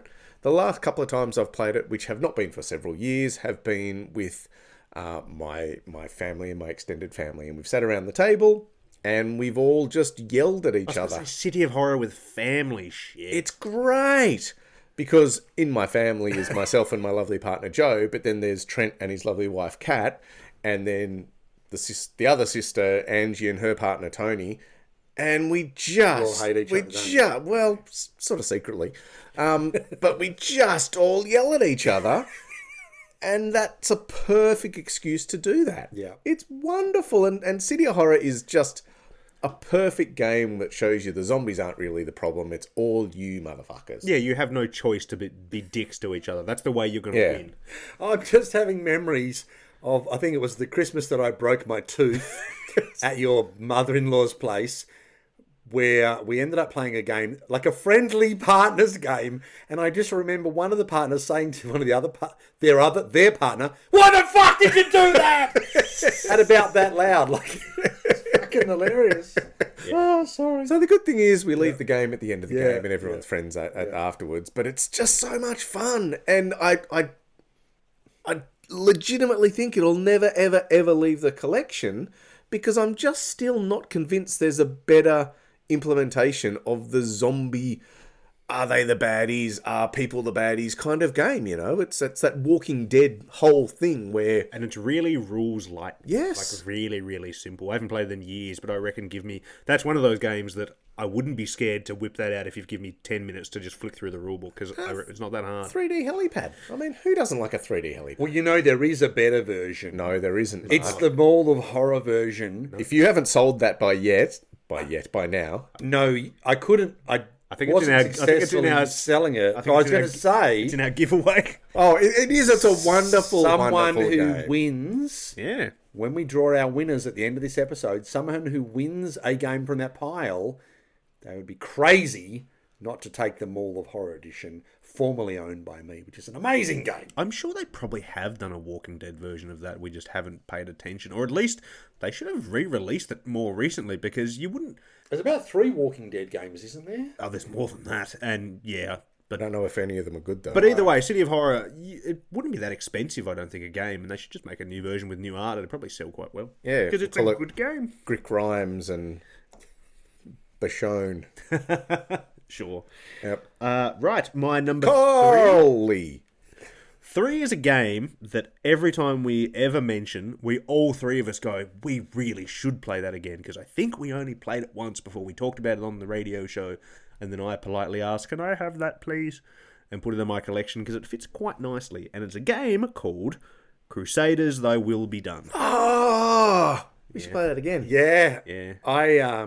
I think it's just come out on app as well. I think I keep... Online, There's an expansion that came out this year that I should probably buy. On and my might little force us to play it. Google Nest thing in the kitchen that, you know, when we're not doing anything or using it, It just scrolls through photos. Yeah. I have got some photos, like the old photos of us with me doing the thinker type pose that's off the cover, and Garth with his fist raised in the air because he beat us, and Leon just looking despondent when we played that game. I can barely remember how the game actually works. I know there's rondelles. Yep. I know there's Mancala stuff.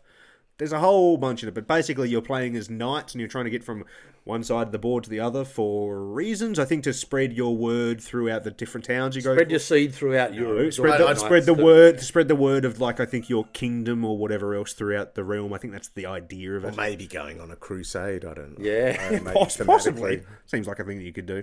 All I know is that we played it and we're like, this is really, really good. Yeah. Yep. And then that was, 5 years ago? Yeah. And we just I think it was one of your birthday shindigs. Remember how you'd have a birthday shindig at it was at the New Sid, and it was in the big in chapel, the chapel room? Yeah. So it might have just been a Saturday night where they said, I'll take the chapel, no one's in there.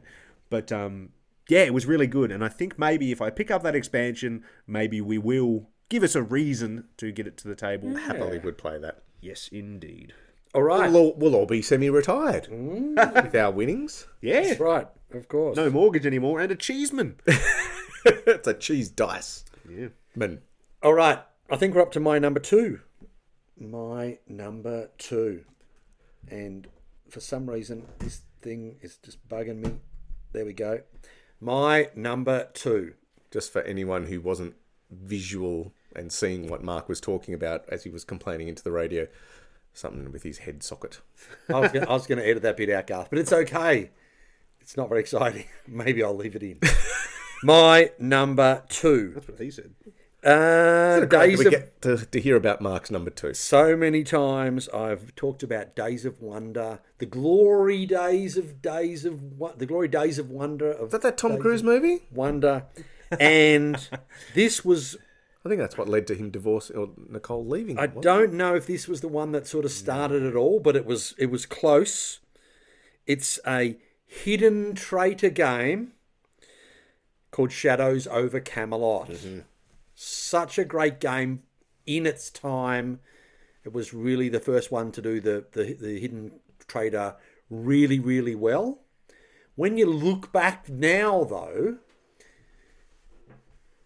you're being a hidden traitor while you're putting down 2 pairs or 3 of a kind, or, like it has these cards that just have numbers on them for reasons. Was it designed by a Bruno? 2 Brunos, I think. It was the Brunos, was it? Or 1 or 2 of the Brunos. And it's one of those games that fits into it came out in the mid-2000s, which I always find funny in my head because those games, they basically could have come out in the 50s. That's what it feels like.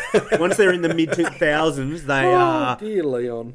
They just... But you know what I mean, though. They were before the boom of board gaming. They were the start of the boom, if anything. I actually feel like one of the episodes we did on the show was possibly about, was it 2007? And that was the year that, was it the year that Race for the Galaxy plus this massive year of 2005 it actually came out. And it was Bruno Cathala and Serge Lager. Anyway, Leon, sorry, going back to the Stone Ages. Okay. Yes, 2005 was almost the Stone Age. Look, it's ranked 460 on the Board Game Geek Top 100, which, that number's high, but it's not in the tens of thousands. I mean, for a game that hasn't been available for a solid decade, it's not bad. Well, and, just as I was bringing it up on my little phone, there are shops that sell it for over $100 still. Yeah. Now, one of the reasons that I haven't sold it is the knights are half painted. And when I say half painted, like, I'm not talking about I painted half of them and not the other half. I've painted like half a knight. Or how you've got the day, I think the Celts and the Picts are the sort of the generic baddies. And so one lot of them, I think it's the Celts, are wearing Celts and kilts. I've painted their kilts black, I think, because it's like metal kilts. That traditional Celt. Yeah, like the black watch. That's right. So a lot of the minis are half painted, and then I never painted the rest. So that's part of the reason why I never sold it. But also, I love the look of those Days of Wonder games on my shelf, and to have a big pile of them. You know, I've still got Small World, like I've still got.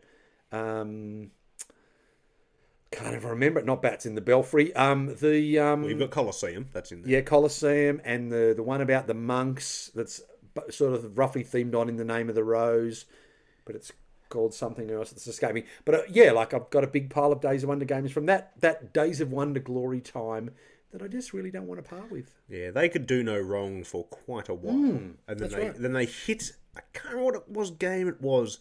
They hit a certain game, and then from there it was just like, oh, and then they've never regained that shine. There was, I think it's called River Raid by a certain Matthew Dunstan. That may have been one of the games that sort of fell flat. No, there was a train-themed game, not Ticket to Ride. It was sort of a mystery-solving train-themed game, which I did buy, and I did move on quickly after because it wasn't that good. I can't even remember the name. Ticket to Ride was Days of Wonder. Yeah, sure was. So my number 2, Shadows over Camelot. There you go. Sorry, I was just looking at games released in 2007. Brass, Lancashire, Agricola, Race for the Galaxy, Galaxy Trucker. It was just called Brass back then, Garth.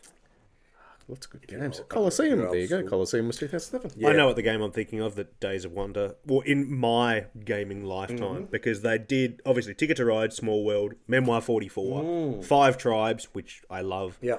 I think the game, I don't know if it was the one directly after Five Tribes or two after, it was Yamatai. Oh, yeah, you hated that. It was shite. It looks amazing. And then since then, they've just kind of... Yeah, it's a lot of hit and miss. Yeah. There was that sort of family-friendly one with divers and boats. Oh, that was stuff. Deep Water? Or that we played at Essen Unplugged. That was dull. It was like Quadropolis, which was fine. It was okay. Cargo Noir, which is fine. Mystery of the Abbey, you were thinking of? Yes, that's the one, yep. Anyway, continue with the... There you go. No, Garth was going to tell us about his number 2. My number 2 is on the list for a similar reason to a couple of other games, which is the memories I have of playing it with my kids. It's a fucking cracker of a game, and we haven't finished it yet, and it's Stuffed Fables. Oh, so, yes. Stuffed Fables, my kids... Like, when we say, do you want to play something? It's almost the first option my daughter still says every single time. Yeah. But I need to get more than just her and I to play it. I need to get my son to play it, especially. Yeah. Like Jo, my partner, she tried it. And, yeah. Found it a bit too complicated because she doesn't really play too many games. She didn't know how to move her teddy bear. She found rolling the dice really tricky. I'm glad she doesn't listen to this. Oh, those stuffies. Oh, that's so good. Yeah. It's such a great game. How many years in a row, I think, did that appear on our, you must buy this at Christmas for some of your relatives? Yeah. Like 3-4 years I think I've bought it for 3 different sections of my family. Yeah, and it's just, the story's beautiful, and there's those really nice minis, and yes, the setup can be a bit annoying, but as long as you've got the one sort of adult or older gamer who can take care of that, and all the younger players need to do is move around and sort of pick up cards and do the things, collect your buttons. It's really, really awesome. Yeah. And the fact that you can play a campaign over it, like the individual components, in maybe 15 minutes. Yeah. And then you turn the page and you progress the story and things happen. And that's really, really cool. I will not get rid of it. And I hope that we get to finish it at some point. Because I know my kids have nostalgia about it as well. As I say, my daughter will still routinely say, when I say who wants to play a game, let's play Stuffed Fables. So, it made me think of actually the fact that I know we talked about it lots, and then we ended up not getting it because I think it was sort of shite, was Comanauts, the sort of bit more adult version. Mm-hmm. And I know we talked about it lots, and we spoke to, I think I interviewed Colby Dowk about the time that it came out, plus at least one of the designers. But we never got it. It was one of those kind of ones that it came out and everyone went, which Plaid Hat sadly have a bit of a thing, but they have like this great idea, and they're like, we're going to put it into another game. That as well you should, brilliant, and then you've changed it. Why have you done that? Yeah, and what's Gen 7 and why do I Oh, yeah. God, don't go there. Well, Anyway, the stack of those, triggering. the many a board game store around, even Australia, there's just stacks of that. Just like, just please take it for God. That's right. Leon. Okay, Leon. I'm going to say something I never thought I'd say, but Leon, Yep. tell us about your number 2. No, thank you. Anywho. Right, I will tell you about the number 2 board game on my list. It is a game that Garth has played. Mark, Excellent. Mark has not. Leon has played with Garth, funnily enough. We've only played it the once. I think the main reason we haven't played it again is because you need a very large group of people, and most of the people I know in a very large group tend to play D&D, so that kind of takes precedent. And that is a game called Forgotten Waters. Oh, yes. Oh, I've been wanting to play that. Which is kind of like a Mansions of Madness, but you're a pirate, and it's got the best voice acting in an app for a board game ever. Or isn't it the latest version of the Crossroads system? There is Crossroads stuff in it, and this was after Gen 7, and they sorted their shit out. And the reason I say it's kind of like Mansions of Madness is because it's not a campaign. There's different episodes. So I think there are some that you can play, like, together, and you can have a big of a story, but I'm pretty sure you can just play it episode by episode. But yeah, the voice acting is really good. The writing is really good. You're on a pirate. You can control a pirate ship going around an archipelago doing various different things, different locations you go to. You will flip over this book, and then everyone kind of races to a location to do various different things because you're trying to help the crew, but you're also trying to do your own individual goals, which I think some are known, some are secret to everyone else. So there's a whole bunch of different stuff, and yeah, we played it just the once, and this was, I want to say, just before COVID was a thing, just before. Yeah, because there was 7 of us. Yeah. And it was 5 hours or so, wasn't it? But it didn't really feel that because you know, we were stopping and we were having drinks, and it was just... We made a night of it. It is an experience. It's almost like an escape room in a box type thing, because once we've done that opening scenario, I mean, it has been that many years. We probably could do that one again because we wouldn't remember a thing of it. Now that I think about it, can't remember how that finished. We could do it again, but it's normally a one-off type idea. But this game is designed for a large contingent of people. Like if you don't have, because the maximum is 8. I want to say if you have less than 6 at the very least, there are automaton things. Oh, okay. Yeah. So, and like, they're probably fine. Yeah. And I might want to read I should probably read a few reviews to see how good they are. And if they are alright, maybe we can just knock out a game of this with, like, you know, us or 1 or 2 others. But you do want, I think, a big group of these people because it makes it a bit more, you know, fun, thematic. You're being piratey and whatnot. We had a great fun that 5 or so hours, and then it's been sitting on my shelf since, but at no point have I looked at it and gone, maybe I should get rid of it. Every time I've gone, no, I'm keeping that.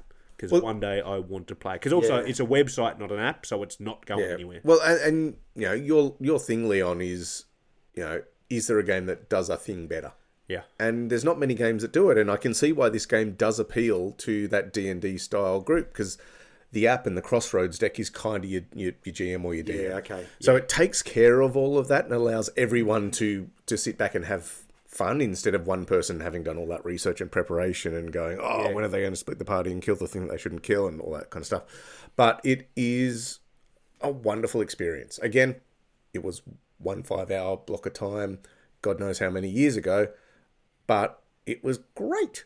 Yeah. I really loved it. A pirate RPG that once you wrap your head around the game mechanics, which aren't that many, it pretty much drives itself. Yeah. RPG. Oh, maybe that's why we haven't played it. That's why he wasn't invited. Yeah. Okay. Now it's number 1. Me for number 1. Yes. And before I get to number 1, I want to give an honourable mention. I've got this game. I had this game when I was a kid. Okay, so this is the game of No, but this is not my kid version because that has disappeared into the ether. This is a version that I bought when my kids were young. And I was like, let's play this game that I used to play when I was a kid, and you'll see how rubbish it is. But also, it's kind of cool. Probably for the same reason that you've got Hero Quest on your shelf. That is Test Match. Not the Test Match with the ball, with the roller thing running down and the fielders. Oh, that was so good. Yeah, I had that, and I got rid of it. It's over there. I've got it on my collection. It never worked. It's the test match with the bowler has a slider and the batter has a slider, and they just turn to roughly random points, and then you add the numbers. Yeah, I just saw it on my shelf and I thought, I really should chuck that out. And I thought, no, I just like having it there. Yeah. It's like a warm blanket or an old teddy.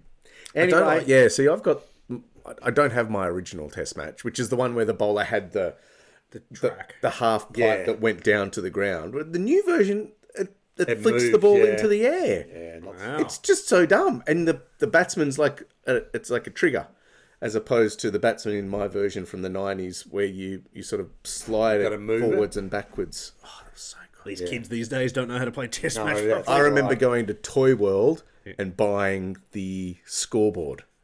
So you could get a 3D scoreboard that you'd clip onto the fence, and it was basically like that old school scoreboard that you could flip the numbers and like a real scoreboard where you just turn the wheels and the numbers game. It was like being at the SCG. Anyway, my number one for real is Seven Wonders. With no.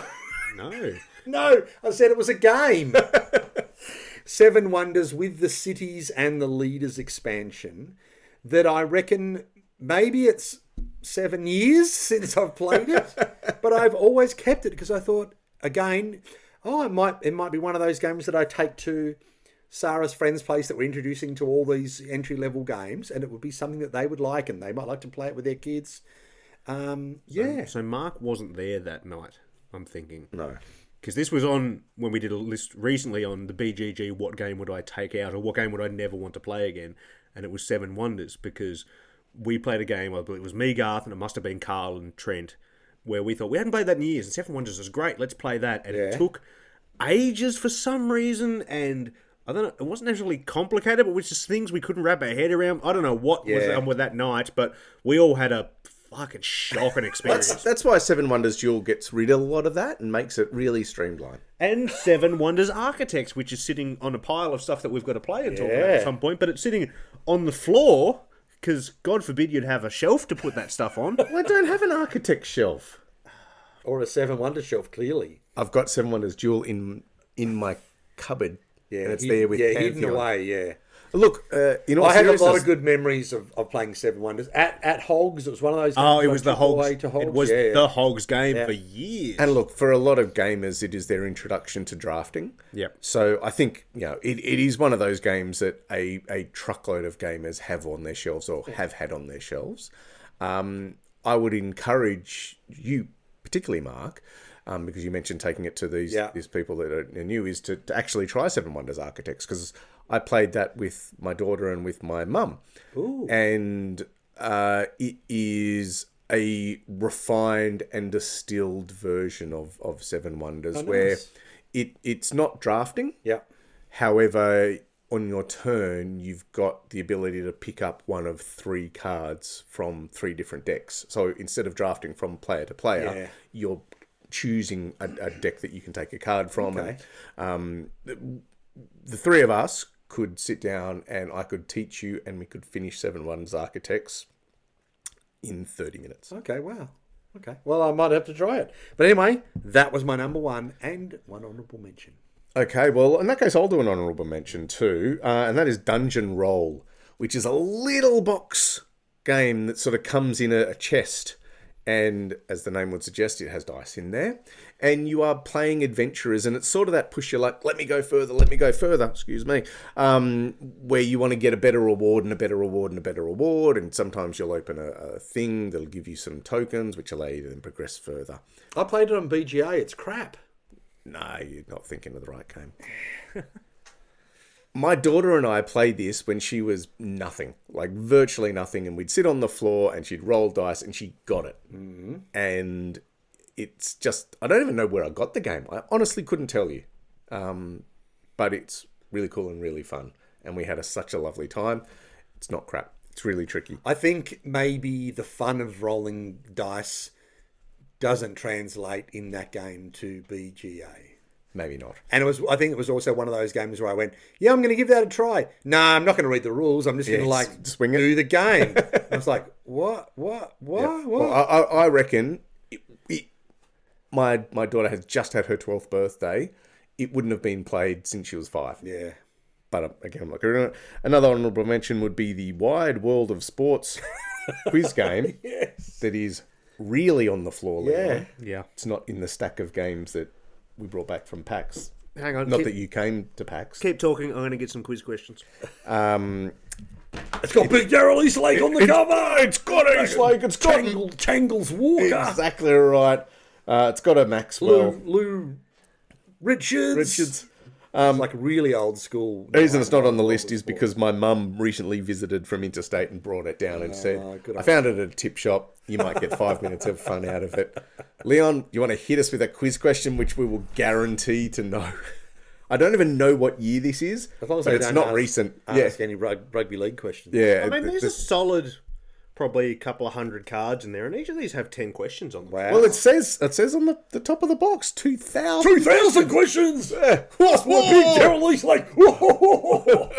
Oh, God. I'm worried about. I mean, you guys are old, so give this... Well, I'm worried about there being A bit where we have to dress misogyny? up as women. misogyny, some racism or sexism or something like that, because you just think of the footy show and all that stuff, and you just go, how society has changed. Yeah, but... So if there's questions about things that shouldn't be talked about, then maybe my opinion will change. Probably most of it. Which golfer was named Male Athlete of the Year, which is hilarious. We're athletes, Gar. In 1986 by Sports Australian Award. Oh, Greg Norman. Got to be Greg Norman. Yeah, it is the Greg Is it? Oh, okay. I was going to say Jan Stevenson. You and your Jan said, oh, this USSR. Which West European athlete tested the most positive for steroids? Anyway, I see. They're all, I think it's... Oh, right, because I'm reading the number ones on all of them, and I think they're all about golf, so I'm guessing... yeah, so they must be in sporting categories. There you go. Which is it's just like some Trivial Pursuit game. excellent. But where all the categories are sports. That's right. So, Patreon backers, if you want to hear a whole episode of us doing nothing but Wide World of Sports trivia questions... Bad Daryl Eastlake impersonations. hold the phone! In what country did Farlap die? New Zealand, Zealand. the bastards. No, that's where he was from. Oh, USA, the bastards. Yes. USA, They killed him. 1932. I remember it like it was yesterday. I'm sure you do. Anywho. Yeah, let's get to a real game. Yeah. My number one is the fifth game I wrote down. It's Warrior Knights. Oh, yeah. Warrior Knights, where you are all playing rival barons trying to, make your way up the food chain by having fights and intrigue and just killing enough people. Politics. Yes. Exploration. And the church has a bit of influence, and you've got to pay attention to the court to make sure that your royal standing is there. It's possibly one of the first of this kind of game that I played, I guess. It's 2005, 6, 7, something like that, so it's quite old. Ancient, yeah. But I just remember having my, I guess, eyes opened into, what a kind of game can be like. Because I went from, and I know I've talked about this before, from not really playing games to going to War of the Ring and all this heavy stuff. And Warrior Knights wouldn't have been outside of that period of time where I was just getting into it. And it's long and it's involved and you're screwing over each other while you're also trying to be friends sometimes. Yeah. And it was just so good, and it still is ranked a number. The number... It doesn't surprise me. I think I've played it with you and with Trent, who... I've played this. I thought it was... What might have been his game, but... Quite possibly. I bought a copy on, again, for a second-hand yeah. marketplace for nothing, like for 50 or 60 bucks, and I reckon I could triple my money on I was that. going to say, I reckon it's probably one of the first games I probably played with you when Trent introduced me to you. Yeah. And then we played it again probably... It wasn't actually that long ago. I mean, gonna it say, was yeah, more than like- a year, but it was at least 2 or 3 Maybe years ago. We played it at bit Trent's place. before COVID? Yeah, we played it at Trent's place. Yeah. Because I remember liking it. I remember not a single thing about it, but I do remember enjoying it. Yeah, it was 2006. It's still the 313th thematic game. Yeah. So it's 1300 overall, but in terms of theme, which is what, Mark, you're all about. Yep. But it's just... There's a lot to love. There's a lot to love. Once you get your head around it, it's actually not that bad. There's a little inbuilt expansion that allows you to just sort of play a little bit longer once someone is, the king. That whole thing of putting your secret orders into a pile. Yep. But then I think you're not sure what order they're order going they're to come out. Yep. So it's if you haven't heard of Warrior Knights, which I dare say a lot of gamers who've come into the hobby in the last sort of half a dozen years or so may not have, it's worthwhile taking a look at, and I'll be curious to see, because I've not seen it come up for sale at all very, very recently. I'd be curious to see what it goes for, because I would be inclined to think it's more than the money I paid for it. Yeah, I reckon it's one of those games that people hang on to and, maybe pull out every few years and have a crack at it. Yep. So there you go. That's my final one. It might have even been in that list that our friend the Pope sent us the other day with like sort of big complex games. We play with this guy. We call him the Pope because we can't remember his real name. Yep. We played Here I Stand with him. He was the Pope in that game, which is where he got his name from. And we bumped into him at PAX, he said, you guys like these big games? I'll send you a list of some that I've got that we should try. And I'm pretty sure that was one of the ones on that list. Yeah, okay, fantastic. Well, one of them was War Room, which definitely curious to play. Yeah. Just got War Room. Leon. What is your number one? Or Have you got a Nine's Wide World of Sports trivia question for us? I've got a few because I've just been flicking through them because it's better than listening to you. But we'll do it like Jeopardy, where I'll give you the answer and you have to give me the question. So, false.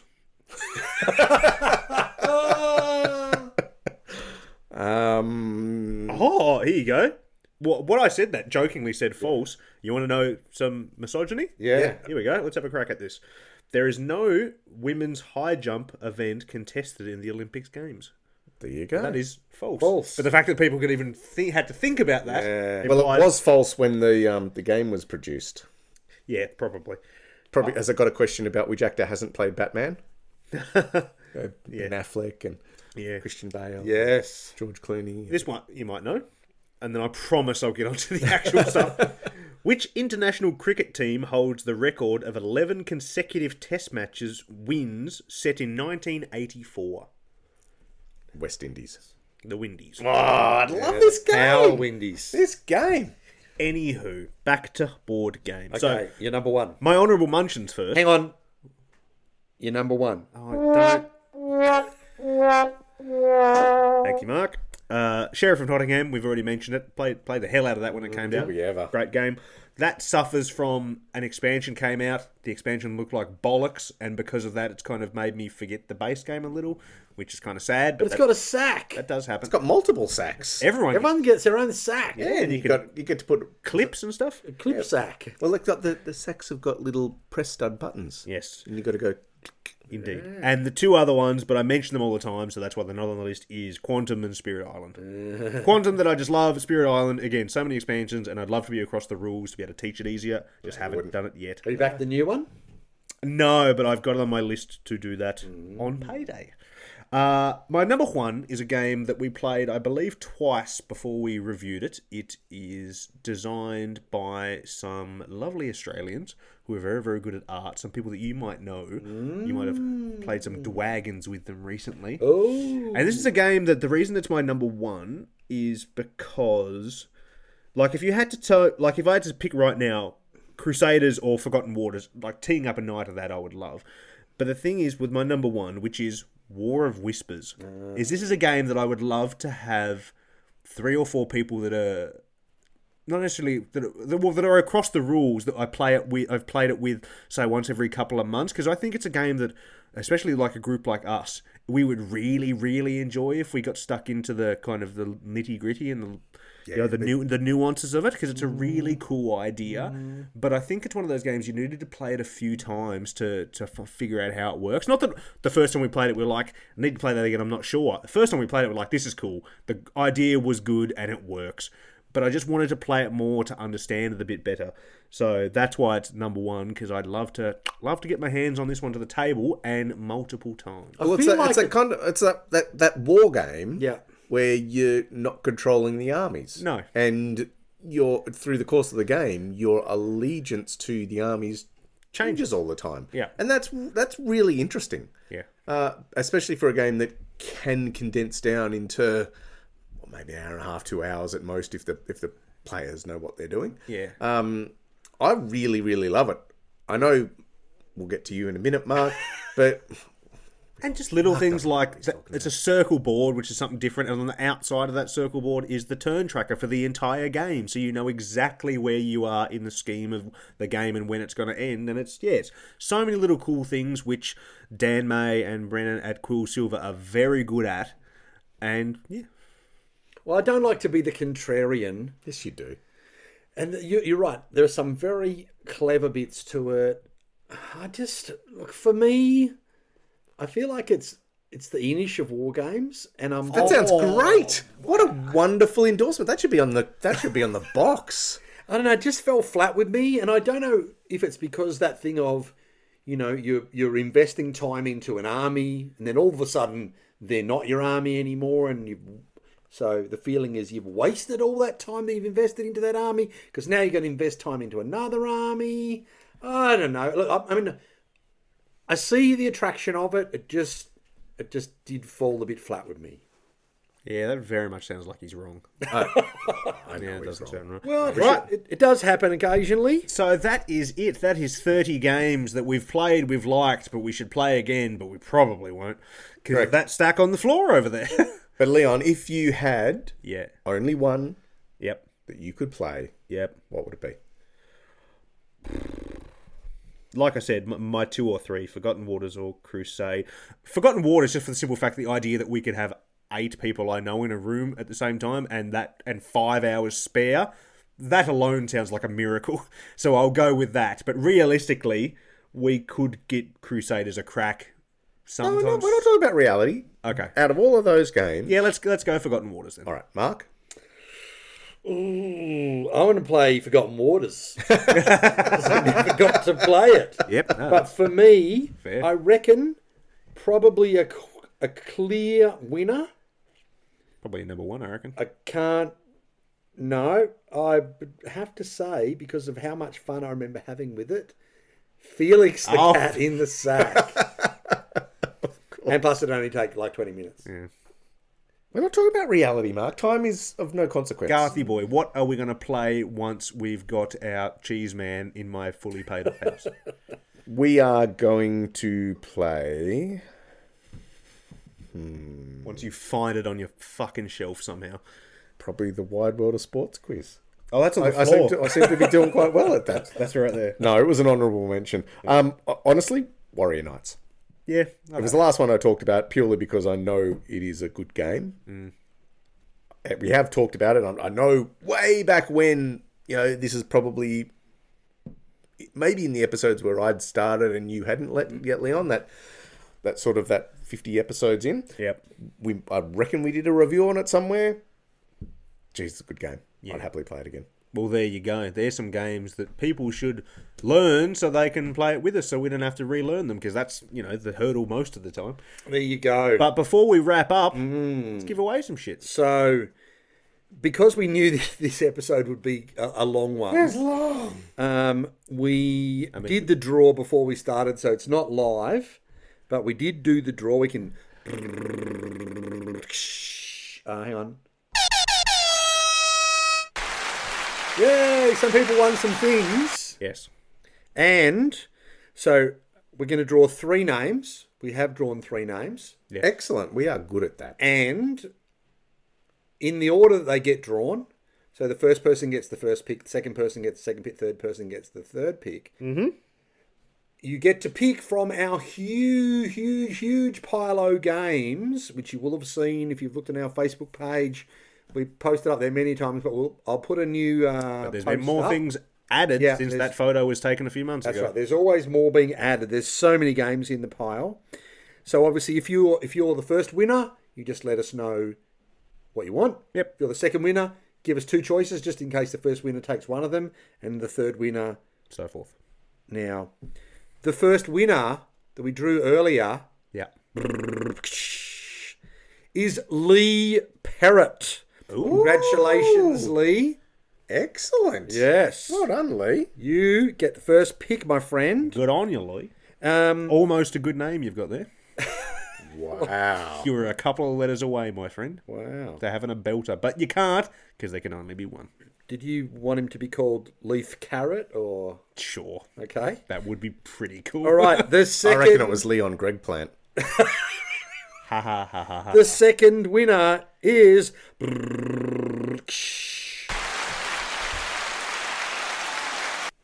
Tegan Smith. What? Yeah, I know. Wow. Remember that?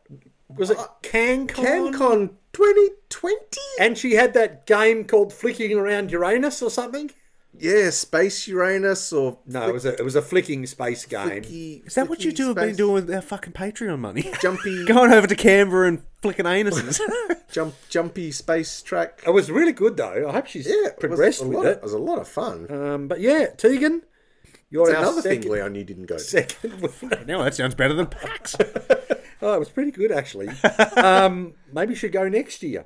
that's Tegan, where we played, congratulations. You're our second winner. Sorry, that CanCon was where we played this little game with some no-name designer. Oh, Was it Fart and Bolus. Yeah, and Anno 1900. That Aussie legend. Yeah, that's right. We had so much fun at that camp. We sure did. Yeah. There was also another really good game designer called Peter Hawes. Peter Hawes bumped into him at the second-hand game sale. Exactly. Whipped out my microphone and said, "Peter, mate, how are you?" And he goes, "Who are you?" Spoiler alert, maybe I'll go to CanCon next year. No, I can't because I'll have a 1-month-old child. There you go. Where are your priorities? The Well, 1-month-old anyway, child. congratulations, Tegan. That's And excellent. number 3, you're not going to believe it. Well, probably are because it's one of our patrons. Well, yes and no. So, I mean, You say they are a Patreon. just to show that this is a fair dinkum drawer, Yeah. because normally, otherwise, we would always make sure that this guy doesn't win anything from us. It is Leon Cannon. our... I'm well aware I get He's a nothing. perpetual loser. He also doesn't- he doesn't back us. This but- is our new best friend from a certain other podcast Oh, in fuck. around Australia. Fuck off. Mitch Keddy. I know, I couldn't believe it myself. Wow. I was tempted to just redraw, but just to show that things are above board. Congratulations, Mitch. All right, the things we do to grow the hockey in this country. Sending them games. What? That's bloody rich, isn't it? Yeah, well, they've never sent us any. Anyway, so Mitch, hit us up with your top 3 picks from our huge game pile, and if you're lucky, we'll actually send it. Yes. Plus, for any, because we have received quite a few new backers in the last little month, so we've got some dice shooting all over the Oh country yes, as well, which new is great. dice going out. Yes, and thank you. I know this is an ad-free podcast, but I do want to say thank you to our dice sponsor, Tina from Behold Games. She does do a great job with our custom Dice Men dice. And thank you to everyone listening. But be sure to tell all your friends so they can sign up and give us money, because we like money, but also we love doing these bonus episodes every month. They are So even though this time tomorrow we won't need money because we all will have had our houses Yeah. paid off, Oh, yeah. we'll still do the show. Absolutely. I'll be doing it from my own private island. Leon, In what universe would we fucking continue the show? We'll have a real 160 studio. million. We can buy our real studio. We do a lovely final episode. yeah, I know. I'd pay someone to be me on the radio. And we could fly down all our Patreons to have a game day with us as our big wrap-up party. No, to be fair, we probably Could would we afford that? we It's only probably- 160 million. we probably would keep doing the show if none of us had to work anymore. Well, there, think of all the games we'd be playing. We'd need to talk about them. Yeah. We don't want to just talk amongst ourselves because No. no Our one families listens. already want nothing to do with it, hence why we That's started right. the show in the first Well, place. how about if one of us wins 160 million, Yeah. we charter a plane, invite our couple of hundred nearest and dearest, and have a 24-hour gaming convention where the plane just goes around the world. Our own gathering of friends. Yeah, at Call 40,000 it feet. gathering of paid friends. Well, no, because we're paying for them. Shotgun Mile High Club. Yes. Yeah. All right, I think that's about enough. So that's why you want Mitch Keddy to be about. There'll be no flicking of Uranus, I can guarantee you. Okay, I think we better call it there. Yeah, All right, thank you so much for listening into our Secret Episode 7. Keep your ears out for our third PAX episode coming soon. And, of course, Everything else. we'll be back with even more giving away more stuff, talking about more stuff. We've got a Christmas giveaway. Oh, maybe I shouldn't mention it. We've got a Christmas giveaway coming soon. Oh, yeah. And guess what? All our Patreons get bonus entries. That's pretty special. Fantastic. All right. Thank you so much. Bye. You've been so wonderful. We're going to go.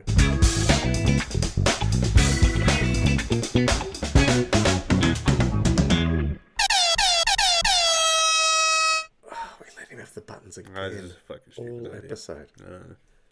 Bye.